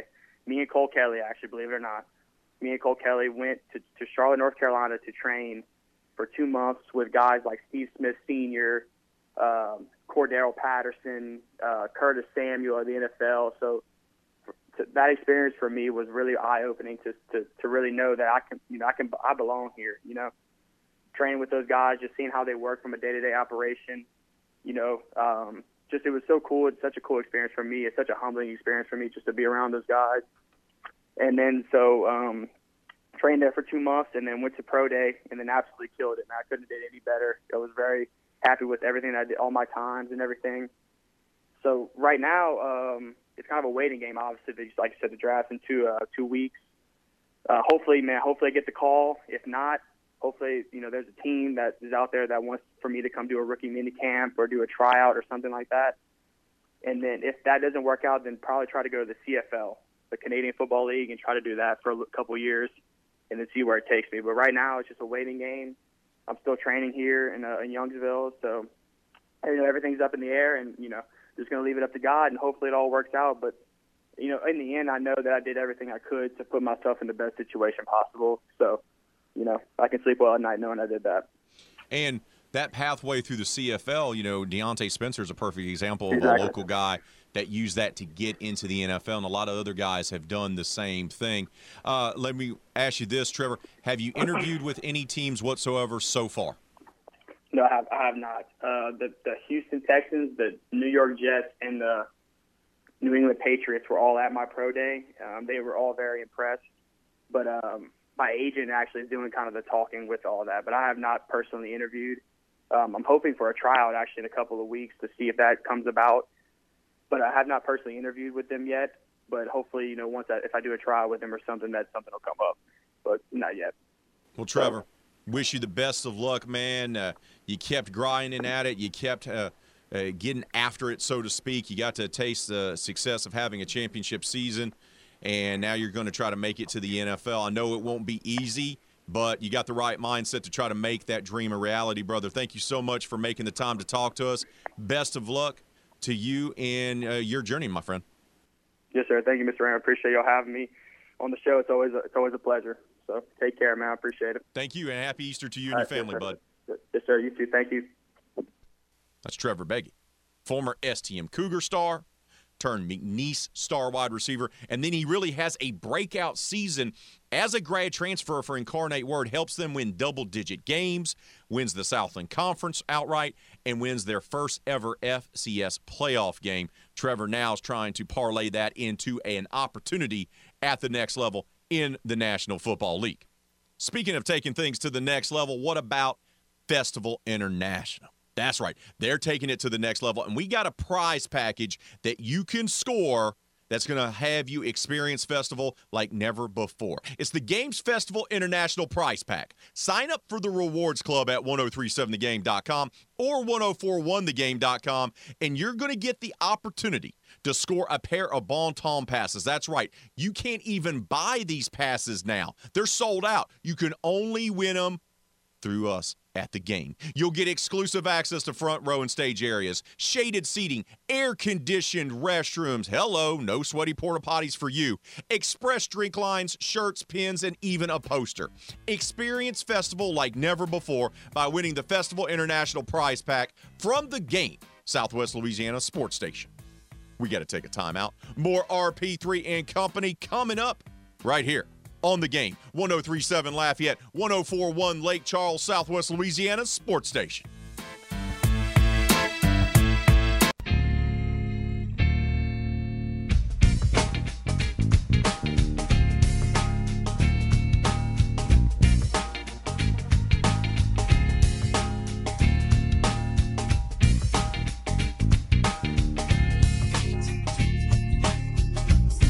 Dun, dun, dun, dun, dun. Poll question of the day, me oh my crawfish pie. Let's check it out. Where do we stand? Big weekend series across the board for the Tigers, Cajuns, Cowboys, and them Astros. We asked you, which team is most likely to sweep their series this Easter weekend? 68% of you say the Raging Cajuns over those Warhawks. 18% say the Tigers. 14% say the Houston Astros over the Fighting Hannah Five Nameses, and 0% for the McNeese Cowboys. Let's get to some comments. Brad says, Astros, LSU won't sweep, but they'll win the series. FYI, Breakers play the Philadelphia Stars Sunday at 3 o'clock. USFL is back, baby. Steve says, there must be a sale on brooms this weekend. Either that or there's a janitorial strike and teams have to clean their own locker rooms. Salty Steve with the comments. Doug says, the Lady Tigers are due, Ray, and I believe it can happen this weekend. Go Tigers. Shout out to Doug, LSU softball fan. Keep those votes coming on our poll question of the day. Keep leaving your comments on Facebook and Twitter. 5 names. We have a minute to spare here before we wrap up hour number 2. Mm-hmm. Are we okay? Are you good now? Are you good? Yeah. We're a couple hours in. You had I felt like we had a good therapy session where you were screaming at me and screaming at men, and you lumped men everywhere together in one group because of World Series rings and that we all love gaudy jewelry for some reason, even though I pointed out that, I only wear a wedding band. So do you feel better now? And do we need to maybe have an intervention, talk to Kenneth about coming home, taking a nap, not spending time with you? No, I'm okay. All right. You're better? You feel better? Yeah. You seem to be more relaxed? Mm-hmm. Okay, good. All right. Good. I'm at granola bar. It's fine. Maybe during the timeout, we'll give you the Nerf basketball. You can come in here, dunk it up. Slam it down. That'd be worse because I'm not that good at that, so I'm okay. But it's right there. It's you can reach the goal, I promise. I'm okay. Do you need to get my daughter involved? Do I need to get HP1 involved to show you some hoop skills? Because she has them. No, I'm good. She hoops it up every day. All day, every day. Boom. She goes to the Globetrotters and says, Cajuns need some help. They need me on their team. I'm good. Shout out to Hattie, my daughter. She loves to hoop it up. She does. Boom. I'm telling you, you want to play a pickup game at the park? You bring my daughter. Done. Win. Victory will be yours. Have a great day at school, baby girl. Hour number 2 in the books. Hour number 3, we'll kick it off with Les East, talking Saints, talking Pels. That's next, right here on Southwest Louisiana Sports Station.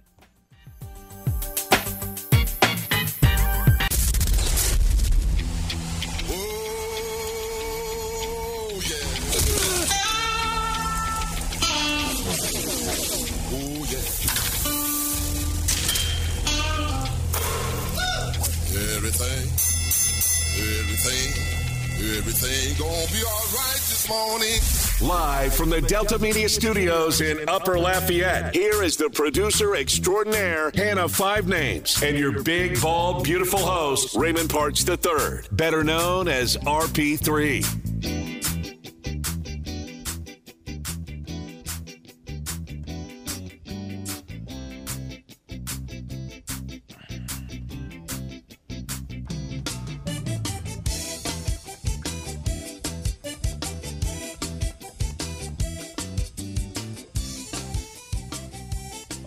Hour number 3 has arrived here in RP3 and Company, and we're going to finish strong. Half an hour from right now, Christina Long, who covers the Arkansas Razorbacks for the USA Today Network, is going to be joining us, helping us get a preview of the LSU-Arkansas baseball series. Of course, you can listen to tonight's game right here on The Game.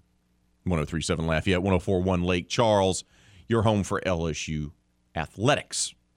That'll be coming up. Of course, we do have a poll question of the day. Which team is most likely to sweep their series this Easter weekend? You got some good choices here. LSU, obviously, up in Fayetteville, taking on Arkansas. SEC West is kind of be on the line here. Arkansas leads the division, but by not a ton, after losing last weekend's series. LSU's coming off a sweep of defending national champion Mississippi State. The Raging Cajuns, Matt Deggs' team, is at home after a lengthy road trip where they took all 3 games against Arkansas State. They'll be looking to do the same against ULM starting tonight at the Teague. The McNeese Cowboys, they just got swept by UNO. They're going to look to get back on track as they take on Incarnate Word. And, of course, the Houston Astros. They'll be taking on the Seattle Mariners, Hannah Five Names' favorite Major League Baseball team, in Seattle, in the Emerald City. Right now, 68% of you say it's going to be Raging Cajuns. 18% say LSU, 14% say Astros. No votes for the McNeese Cowboys. Keep those votes coming on our poll question of the day. Leave your comments on Facebook and Twitter. Just make sure you keep it clean for the kids. But right now, it's time for us to talk the latest with the New Orleans Saints, and, of course, those New Orleans Pelicans who won last night in the play-in tournament. winning their first game against the San Antonio Spurs with the man who covers both teams and does so very well for CrescentCitySports.com. It's our friend, the one and only Mr. Les East. Les, good morning to you, brother. How are you, my friend? Doing well, Raymond. How are you? I am doing great, my friend. All right, let's start off with last night's game. Watching it on television, it sure did look like it was an electric atmosphere. It's been a long time since the Smoothie King Center felt that way about a basketball game, maybe for a concert, but not for a basketball game. What was the environment like last night for the play-in tournament game versus San Antonio? Well, it was what you would expect for a postseason game. It was the game sold out during the afternoon. It was very loud, very enthusiastic, the best atmosphere and the biggest crowd since the last postseason game, which was the Western Conference semifinals against Golden State in 2018. And it's been kind of building toward this. I wrote about this at CrescentCitySports.com last night. And down the stretch, the crowds have been getting bigger and more enthusiastic for the last couple of weeks. And last night was bigger and more enthusiastic. And it was a big factor, I think, in the way the team played and in putting away the Spurs and moving on. Let's talk about that. C.J. McCollum really kind of set the tone from jump. 24 of his 32 points came there in the first half. How much of a difference has he made on this team, Les? Because it sure does seem to be the best move Griff has made since running the Pelicans. Yeah, he's made a huge difference. He's had a bigger impact than even I expected. I thought it was a good trade when they made it. He's turned out to be an even better player than I realized he was when they acquired him. His versatility on offense is remarkable. He's not just a three-point shooter. He can score with the mid-range. He can go to the basket. He can pretty much score every way you can imagine. He is a tremendous offensive player, and he's made a world of difference for this team. And when he and Brandon Ingram are on the floor at the same time, it's a really difficult situation for opposing defenses to try and slow both of them down because they can play off of each other so well. And last night was a good indication. They didn't both get going at the same time very much, but McCollum had 27 in the first half, and Ingram had most of his 27 in the second half. He had, I believe, 7 during one stretch of the first quarter, and then he got into foul trouble in the second quarter, but he was big down the stretch. So when Ingram was sidelined, McCollum took over, and when McCollum cooled off, Ingram took over, and it was really difficult for the Spurs to slow the two of them down, and they really never did. And so McCollum's just been a tremendous addition for this team. His play speaks for itself. But I would say his leadership and the combination of the two has been so valuable, right, Les? Because, look, you got vets on the team that have been there, done that, but a lot of times those guys don't contribute, right? They're just on the bench. But McCollum is a starter. He gets buckets. He sets the tone. And that veteran presence has made a huge difference, especially with these younger guys who've never been in these moments before. Yeah, and one of the big things about McCollum is that, he was brought here as really the two guard, and he's a combo guard, and he's really played mostly as the lead guard. After the first couple of games, they moved Devontae Graham to the bench and put Jackson Hayes in the lineup and made McCollum essentially the point guard. He's not a traditional point guard, but he is the lead guard on this team. And so he sets the tone for this team offensively, and he's so good in knowing when to attack and to when to be the primary scorer, and also when to facilitate for teammates, and especially at the beginning of games. He's very good at setting up his teammates and getting them started, and then when necessary, he will take over offensively, and he can get to the basket and he can shoot from the outside. So he's really smart, and really his experience shows up in how he gets others involved and chooses his spots to take over.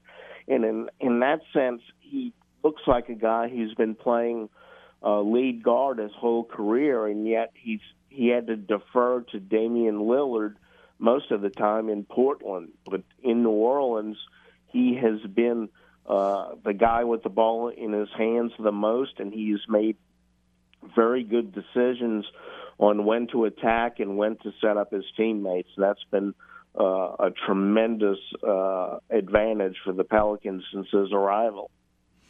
We're talking with Les East of CrescentCitySports.com. He joins us here on RP3 and Company, talking Pels, talking Saints. Let's stay with the Pelicans. They take down the Spurs last night in front of a great crowd, great atmosphere. And I said it before the game, Les, this week, no matter what, it's a great foundation season.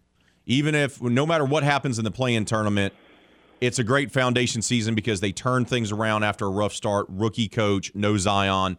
The fact that they got here is a sign of good things to come. But fans are going to be pumped up now because they beat the Spurs, and they can taste them getting to the actual playoffs as the 8 seed. Minnesota stands in their way. What type of challenges do the T-Wolves present? Well, they will play the Clippers. I'm sorry, the Clippers, yeah. T-Wolves, that's right. Yeah, T-Wolves got the 7th seed. That'll be a much more difficult matchup for them. The Clippers, I was actually surprised that the Clippers did not win in Minnesota the other night. So the Pelicans will have to go to L.A. and play them. But that's a game the Pelicans can win. The 3-1 against the Clippers this year, but the one time that Paul George played was the matchup about 12 days ago in Los Angeles, and the Clippers won by 18. Now, that was the third game of a 4-game Western trip. The Pelicans were coming off a huge win against the Lakers, and the Clippers were looking to clinch a playoff spot or a play-in spot of their own. So the timing, I think, was favorable to the Clippers in that matchup, but they're certainly a much better team since Paul George came back. But those 3 wins, while the Clippers were hurt, Kawhi Leonard hadn't played the whole year. 2 of those wins, the Pelicans beat them decisively. So the Pelicans are not going to be intimidated in any way by the Clippers. Now, this was a very emotional win last night. After practicing today, they're going to have to fly out to L.A. and come back tomorrow night. So, again, it doesn't set up great for the Pelicans in terms of coming back so quickly after a big win to play this team on the road. But they can handle them. They need to slow down Paul George, and they need to one of the things that I think really stood out last night was the way the 3 rookies played. I mean, Herbert Jones, who will probably guard Paul George much of the game tomorrow night, Trey Murphy III, and Jose Alvarado did not play like rookies. They looked like guys who were just thrilled to be playing in a pressure situation. They were remarkable. And then when you throw in McCollum and Ingram and Valanciunas, it was a tremendous team effort, and they're going to need something similar to that tomorrow night if they're going to beat the Clippers. Give me your X factor in this matchup between the Pelicans and the Clippers tomorrow night.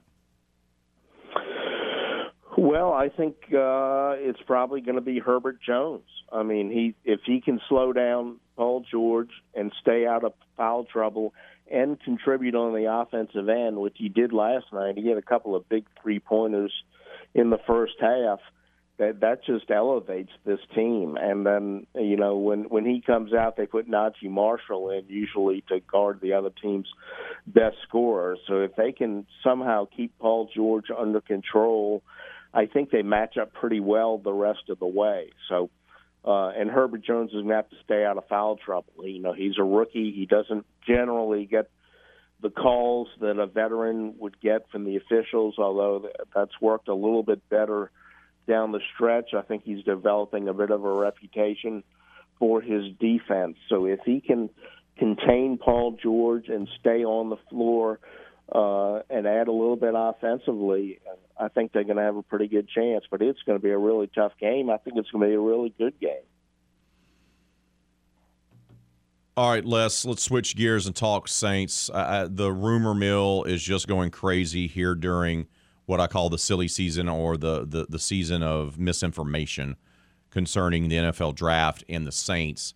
And keep getting barraged with they're taking a quarterback. They like Malik Willis. They like a quarterback. They like Kenny Pickett. I say they're not going to do that based on their history and based on the philosophy of Mickey Loomis and Jeff Ireland taking offensive linemen, D linemen, DBs, and wide receivers in the first 2 rounds. Do you see any possibility that the Saints are going to draft a quarterback in the first round this year? Well, I think it's possible, but I don't think it's very likely. I mean, first of all, the trade they made last week moved them from 18 to 16. They didn't make that trade to draft a quarterback for a couple of reasons. There's no guarantee that a player is going to be there at 16 that was not going to be there at 18. Okay, you have no idea at this point who's going to be there at 16. Secondly, a lot of mock drafts don't have a quarterback going before 16 or even before 18. So they might have been able to get the first or at least the second quarterback at 16 or even 18. Now, if they package those 2 number ones they now have to jump into the top 10, then that might tell you that they have a quarterback that they have fallen in love with and they think is worthy of a top 10 pick, and they want to be sure they get him regardless of what the mock drafts say. But, you know, at this point, moving from 18 to 16 doesn't guarantee them anything. But they put themselves in a position to possibly jump into the top 10, and they would probably want to get in front of Carolina if they're convinced that Carolina is going to pick a quarterback, which they probably are, and they think they're going to pick the guy that they want. So unless they make another move to move way up in the draft, no, I don't think they're picking a quarterback. And even if they jump into the top 10, that could be to get the number 1 tackle or to get the number 1 or number 2 wide receiver. So unless they make another move, no, I don't think they're taking a quarterback.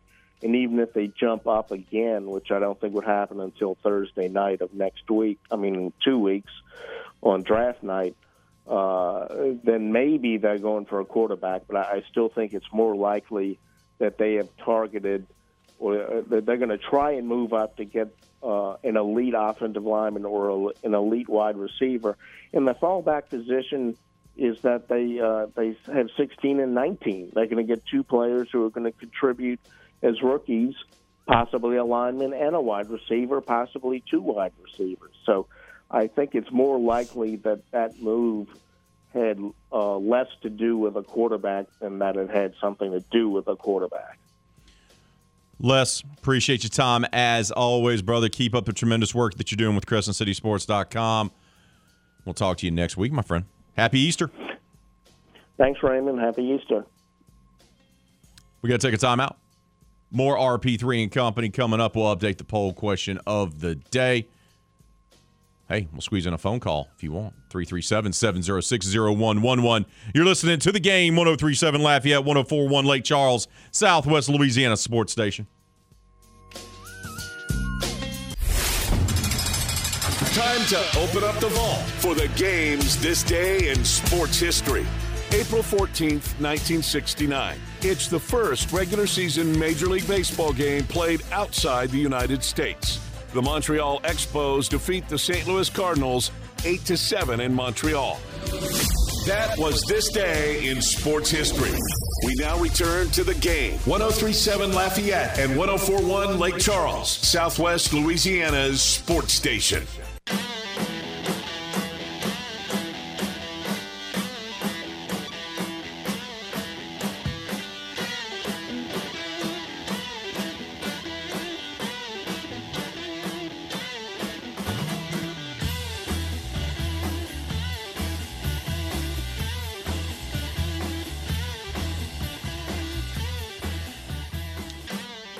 The game 103.7 Lafayette, 104.1 Lake Charles wants to hook you up with a $50 gift certificate to Richard Seafood Patio in Abbeville. Richard Seafood Patio has some of the best boiled crawfish, but also serves up them boiled shrimp, crabs, fried and grilled seafood, burgers, steaks, po' boys, and even a seafood buffet. Go sign up for the Game Clubhouse right now at 1037thegame.com or 1041thegame.com for a chance to score a $50 gift certificate to Richard Seafood Patio. Once again, $50 gift certificate to Richard Seafood Patio in Abbeville, but you can only score that by becoming a member of our clubhouse at 1037thegame.com or 1041thegame.com. Go sign up today. It's free to do so. Hannah, 5 names in the house. The hizzy, as they like to say? No. No? Mm-mm. It's not even in the crib anymore either. Don't say that. You know, there used to be a show called Cribs. Yes. It was on the MTV. It was. My favorite Cribs episode ever is the one with Redman. Really? Yes. Have you never seen this one? So they do all the Cribs episodes where they, you know, Stevie Franchise, all the athletes and rappers, but Redman's Cribs episode is legendary. It's absolutely legendary because it's the exact opposite of what every other Cribs episode was. I'm looking at There's it people now. sleeping on the floor. It's like a little house. It's kind of a dump. That's my favorite. It's my favorite like Cribs Shaq's. episode of all time. I like Shaq's crib. My favorite part of Cribs was years later when said Cribs were foreclosed on. Because the people that were on Cribs weren't living the right lifestyle and weren't budgeting their money properly. So their Cribs were taken away from them because they went, bankrupt. Or sometimes, it became a thing on Cribs where athletes and like rappers and rock stars would have cars. They would rent cars for the Cribs episode. So like, oh, Cribs is coming. Oh, I better go get this Lamborghini that I'm going to lease for the weekend or for a week and pretend like it's my car. And in reality, no. Ah, Cribs. What a time to be alive when that show was popular. Poll question of the day. Which team is most likely to sweep their series this Easter weekend? That's right, holiday weekend right around the corner. All the series are going to start tonight for college. They're not going to play on Sunday. So LSU's at Arkansas in an SEC West showdown. You can listen to that game live right here on The Game, of course, where you're home for LSU sports. So you got LSU at Arkansas. Cajuns are at home starting tonight for a 3-game set against in-state rival ULM. They should beat ULM easily. But here's the thing. Warhawks always play up, always are fired up to play the Cajuns. No team, even though Cajuns may look at the Warhawks as not as a rival, the Warhawks look at the Cajuns as their rival. So they're going to get up for that game and for this series. Like they do in football and basketball, they always give the Cajuns problems. It will not be easy at the Teague the next 3 days. Or you got McNeese trying to get back on track against Incarnate Word after being just thumped by UNO in a 3-game series, which they were swept by. Privateers gave them the business. Can they bounce back after stewing on that for a week, having their midweek game canceled, or postponed rather, due to weather? They're going to take on Incarnate Word. And then the Astros will be playing Easter Sunday. They're going to take the day off today for travel, and then they're going to go to Seattle and take on the Mariners, the Fighting Five Nameses. I think just Fighting Five Names. I like saying nameses. You just like being that extra? Okay, got it. You proclaim to everyone on the airwaves that I'm too extra, that I'm extra. You did that. When are you not extra, though? I am. Okay. What? What? When did being passionate, caring about your job, caring about the people that you work with, when did that become extra? I'm not going into this with you. It's okay. It's okay that your team lost to the Chicago White Sox. You're going to win today. 5 names. Let's think positive. Are you ready? Yep. Mm-hmm. Oh, yeah. Woo! Coming for you. Coming for you, Greg Gazzolo. Astros will be playing over the weekend. You can listen to those games on here on the game as well. And they're going to be taking on the Seattle Mariners. Right now, 71% of you say Raging Cajuns are most likely to sweep this weekend. 16% of you say LSU. 13% say the Stros. No votes for McNeese. JPK, the OD, has chimed in. I think the better question is which team would be more likely to be the sweepies, not the sweepers. Ooh. JPK, the OD, coming in with a quality tweet today. He typically does that, though. Typically does that. I'm glad he's able to let us follow him so I can see his tweets, too. See, it's all about the love. It's all about the love here. That was a great day. And his profile pic is the dude abides, which I support fully. So JPK, the OD, is part of the family just because of that alone. Yeah, he gave us access, but he's got the big Lebowski as the avatar on Twitter. I'm here for that. Yes, yes, yes, yes. The dude does abide. The intern extraordinaire, Becca, has arrived. With the most amazing either perfume or lotion on, because it smells really good in here now. Oh, amazing. She's making things smell better in the studio. Right. Which is like a just plus. Water beforehand, but now it's which is a plus. Shout out to her. The show's about to be taken to another level. Oh, yeah. The last half hour of RP3 and Company is going to be the best half hour of the week. And then Footnotes, going to be on another level. Boom. Boom. It's about Produce to an hour 2 by herself. She's got this. Boom. What up, soon-to-be graduate?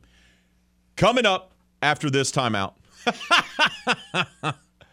Christina Long, Arkansas Razorbacks beat reporter for the USA Today Network, will be joining us, giving us a preview of LSU Arkansas. Let us know a little bit more about Pig Suey. That'll be coming up next, right here on the game, 103.7 Lafayette, 104.1 Lake Charles, Southwest Louisiana's sports station.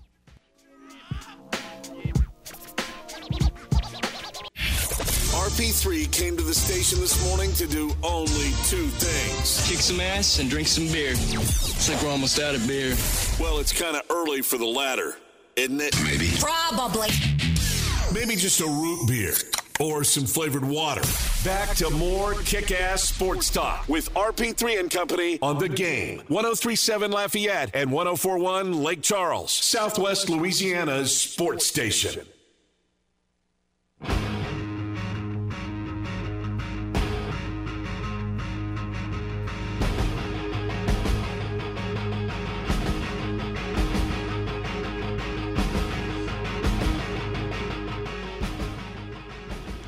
Do you have chronic joint pain like in your knees and hips? It's time to think about an exciting new way to treat joint pain with biologic therapies, regenerative solutions. I'm talking about QC Kinetics, now available right here.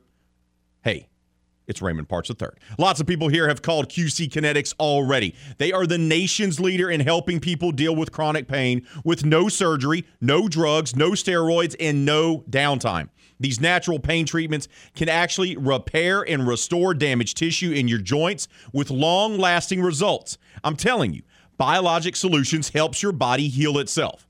If you have joint pain due to arthritis, lower back pain, shoulder pain, you need to change the way you think about pain treatments and discover the biologic therapies at QC Kinetics. Get moving again. Get your life back with no surgery and no drugs. Call QC Kinetics now to learn more. 337-243-4222. That's 337-243-4222. Real pain relief. 243-4222. Don't forget to vote on our poll question of the day. Leave your comments on Facebook and Twitter. But right now it's time for us to take a deeper dive, if you will, into Arkansas Razorback baseball. They're going to host, they lead currently the SEC West standings. But they had a rough weekend. they're going to be looking to get back on track this weekend in conference play as well. LSU comes to town.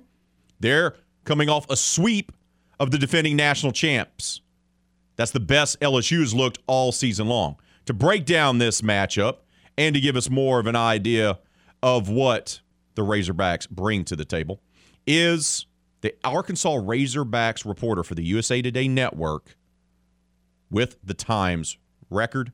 It's Christina Long joining us now. Christina, good morning to you. Thank you for making the time. How are you? I'm good, Raymond. Thank you so much for having me on. Well, we appreciate you making the time. I know it's busy, big series this weekend, this holiday weekend. Let's talk a little bit about, from the Arkansas perspective, how big of a series is this against LSU, a normal kind of natural rival? Yeah, I mean, it's always going to be a big rivalry. Arkansas's home schedule this season is really, really great. They're hosting a lot of those kind of rivalry series. And I think especially after, coming off the first year, they had a 13-series win streak in the SEC that ended against Florida last weekend. And so I think this weekend is going to be huge for them to kind of get back on track and kind of continue to move toward their goals for sure. Tell us a little bit about this year's team. What's kind of their DNA? Let's talk about the pitching. How strong is it? Who are some of the stars? Yeah, I mean, the starting rotation has been the same since opening weekend. They really have figured it out from the beginning. And they've got a freshman that's their second-day starter, so you'll see him on Friday, Hagen Smith. And he's had a couple of rough outings, including last weekend, just not as long, just a little bit inconsistent. Connor Noland, who will start tonight, has been probably their best in recent games. He had a fantastic game last weekend. They almost shut out Florida in the first game, and then Florida got a run in the ninth when Nolan was pulled. But so he's probably been their best. Jackson Wiggins is the third-day starter, and he, like Hagen Smith, had a little bit less of a stellar outing last weekend. It wasn't terrible, but those two losses both started with kind of less consistent starts from the starting pitchers. The bullpen has been a little bit up and down. There's a couple of guys who've been really consistent. Brady Tigert, who's a freshman, has been one of their best out of the bullpen. So whenever he kind of comes in, not necessarily fully in a closer role, but he's a guy that they've started to kind of rely on to kind of shut down an offense when they need it. How potent is the Razorbacks lineup 1 through 9? It has been getting better. I know early in the season it started off with a lot less pop than people expected, especially coming off last season, leading Division I in home runs and just, really, really high-scoring offense. And so this season they started a little bit quieter, and people were a little bit concerned about that. So, when you look at the Tennessees of the world and they're just, absolutely popping off, it makes Arkansas look like they're a little bit less dangerous offensively. But I think they've kind of started to figure it out. Chris Lanzilli is one of their best hitters, as well as Michael Turner, their catcher, has been pretty consistently their best guy, leads in pretty much all of the batting statistical categories, and has been pretty much their best hitter for sure. So what happened last weekend against Florida? Because, look, the Gators, that's a good program. They're a good team, but they've been kind of inconsistent. What was the big key factor for this last weekend that saw the Razorbacks struggle against the Gators? Yeah, I think it was, like I said, the starting pitching in the second two games kind of starting a little bit shakier than they were used to. And the other problem that they had was they just stranded a ton of runners, especially in the second game. They stranded 9, and they lost by 5 runs. They were 0 for 9 with runners in scoring position, and they only scored 2 runs, and then one was on an RBI triple and the other was on an error. So it was just really hard for them to actually capitalize on opportunities, which has been a problem for them in all of their losses. So whenever they get guys on base, they aren't necessarily threatening to score every time. So that's kind of been their problem, and that was the problem in games 2 and 3, was just leaving guys out and not capitalizing. They looked last year like just a runaway train, and 50 wins, and they look like, especially after they won their opener in the Super Regional against NC State, a hard-fought win, right? They win that game, and I was thinking, hey, this is a team that's going to keep rolling. They're going to Omaha. They're going to the College World Series. Obviously, NC State had other plans. How much has that disappointing loss at home in the Supers kind of fueled this team in the offseason and for this season? Yeah, I think it definitely has. It was a huge disappointment for all of them. It was not what they expected. I mean, they felt a little bit like Team of Destiny. It felt a little bit like if this team can't do it, who can? But I do think that they've done a really good job of not necessarily dwelling on that. It's not something that has come up super consistently. And I think that their staff has done a really good job of kind of helping them move on from that. I think, it's certainly motivation, but they do have a lot of new guys. I mean, 3 guys that are consistently in the lineup are transfers. They have a lot of fresh faces that kind of have that goal of getting to Omaha without kind of that bad taste in their mouth. So I think part of it is new faces, and part of it is definitely using that as motivation and wanting to get back. I think they know the conversation about they don't have Kevin Kopps anymore. One of the best pitchers in baseball. I think they're aware of that, and they're aware of not wanting to kind of drop off after such a great season that ended so disappointingly. And so I think they certainly know that. And I think you're right that they're using it as motivation, but it hasn't honestly come up that often. Dave Van Horn is not a dwell on things guy. So I think they've gotten past it and are more focused on kind of winning this tough league. He's now one of the, if not the most veteran coach in the conference. For those who may not have interacted with him, don't know a lot about the Razorback skipper, what's his personality and what's kind of his philosophy with this team? Yeah, Dave Van Horn is a really interesting guy. He, sometimes you see him get real fired up with an umpire or whatever from the dugout, but he's a very kind of level-headed guy. He's very, he'll tell you like it is. His players love him. He's not, a high-energy, kind of guy, but he's also, his players love him, and the fan base loves him. And I think his philosophy is very much, it sounds very simple, but he just has such a tremendous respect for the game of baseball, and just he's very, sometimes things go wrong, and he's very much just that's this game. That's how this works. And he does a good job of kind of helping this team right the ship when they need to without necessarily, he's not throwing people under the bus. He's not kind of putting fault places. He just is kind of like, sometimes, things happen. We're talking with Christina Long. She covers the Arkansas Razorbacks for the USA Today Network via the Times Record. She joins us here helping us preview tonight's opening game of a 3-game set between LSU and Arkansas. Could go a long way to determining who's going to win the SEC West. Let's talk about the conference in itself, and let's start with the West. It's wide open, Christina. It's just absolutely. I mean, Arkansas is leading it right now, with an 8-4 record, but LSU, Auburn, Alabama, who is kind of a surprising season right now, they're all 7-5. And then the big disappointments have to be Ole Miss and Mississippi State, who are under 500 in conference play. Is the West, in your opinion, completely wide open? I really feel like it is. I mean, I think because you're seeing these teams like Ole Miss and Mississippi State that were so highly touted preseason, I feel like you can't count them out, even though they're under 500 right now. I know we're about halfway through the season, but I do think there's still time for them to kind of get it together.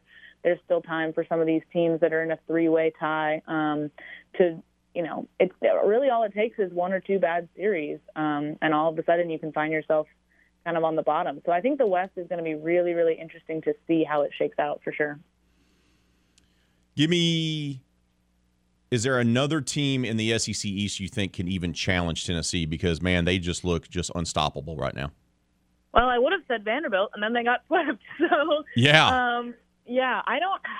Tennessee is, like you said, unstoppable. I mean, they had that loss to Tennessee Tech the other night, but again, that's kind of baseball. It just kind of happens. In the East, Missouri, my alma mater, almost had them, but Tennessee kind of rallied back. I think, have they played Florida yet this season? I don't even remember if Tennessee has played Florida yet. I'm not for sure. But if they haven't, maybe Florida, if Florida kind of keeps momentum from beating Arkansas. I'm not sure. I don't even remember if they've played yet, but if not, I would say maybe Florida, but they're 5-7 in conference play. They're not great, but I could see them maybe taking a game from Tennessee if they haven't played yet. But Tennessee looks very, very dangerous. We'll wrap it up with this, Christina, just overall for the Razorbacks, just overall in athletics. Football team seems to be on the rise. It feels like they got the right guy in there, and the program's trending upwards. Basketball's coming off a great postseason run in the men's tournament, and the baseball team went to the Super Regionals last year, and here they are ranked and look like they could be a contender again. What's just the feeling amongst the fan base about the state of Arkansas athletics overall?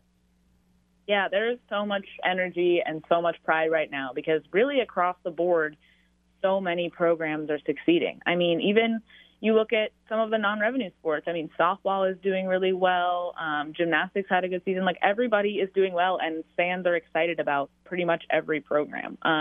It's a really great time to be covering Arkansas because there's so much of that energy, and I think basketball especially kind of gave them an us against the world kind of attitude, especially because I think basketball really leaned into this kind of underdog mentality being overlooked on a national scale, and I think that's something that Arkansas fans always kind of embrace. And so right now I think everyone is so excited about, even with baseball, a historically good program, really excited about kind of getting, it's a cliche, but getting Arkansas on the map or kind of, coming out swinging in pretty much every sport. Christina, appreciate your time. Tell the people how they can follow you on social media and where they can go to read all your work covering the Arkansas Razorbacks. Yeah, I am at Christina Long 00 on Twitter, and then you can find all of my stories at swtimes.com. All of my baseball coverage. I am a one-man band doing baseball, football, basketball, and everything. So, well, keep up the tremendous work. Can't wait to talk to you again, and thank you so much for your time, and happy Easter to you and yours. Thank you so much. You too. That's Christina Long. Covers the Arkansas Razorbacks for the USA Today Network, breaking it all down. Look, it's right now, Razorbacks, lots to be happy about. Football team on the rise, basketball team coming off a great stretch, and the baseball team is always good. This should be a hell of a series between the Razorbacks and the Tigers. Once again, you can listen to the first game of the series tonight right here on The Game, 103.7 Lafayette, 104.1 Lake Charles, your home for LSU sports. We got to take a timeout. When we come back, we'll close out today's show. We'll finalize the poll question of the day. We'll get you set up for Kevin Foote and Footnotes. It will not be a glorious Thursday morning. No. There'll be none of that, just to let you know. Fair warning. Teaser. You're listening to The Game. 103.7 Lafayette, 104.1 Lake Charles, Southwest Louisiana Sports Station.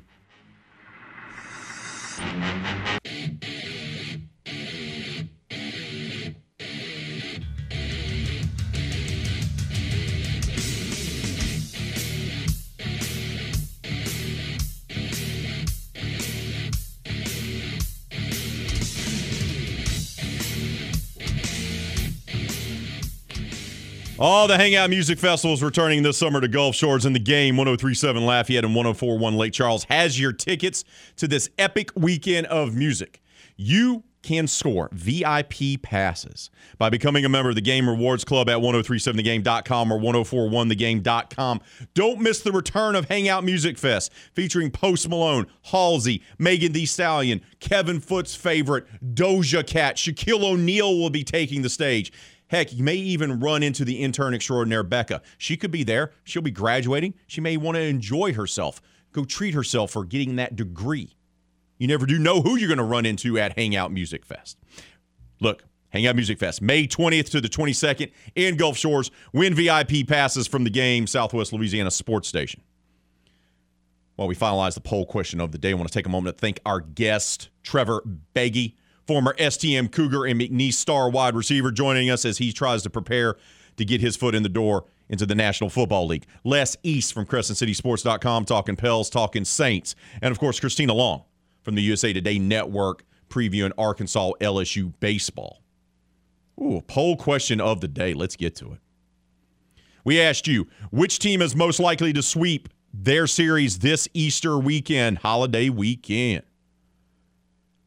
68% of you say the Raging Cajuns will more likely sweep ULM, the Fighting Warhawks, than anyone else. 20% voted for LSU over Arkansas, 12% for the Stros, no votes for the McNeese Cowboys. Thank you for all who voted, all who commented on the poll question of the day.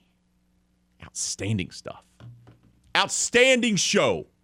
Hannah, 5 names. Even though you screamed at me earlier in today's show, we were able to hug it out. We got past loud. it. I wasn't yelling at you. You were foot. I was not foot. I figured it out. Oh I figured out. This is the second thing now. The second thing. Foot will probably be yelling today after Framber Valdez was walking and hitting batters in the first 2 innings of work yesterday to get the Astros behind. I'm sure he's not happy about that. And I'm sure he'll do a deep dive on the Stros loss. He already was angry about strikes and stuff yesterday when they did win. So there you go.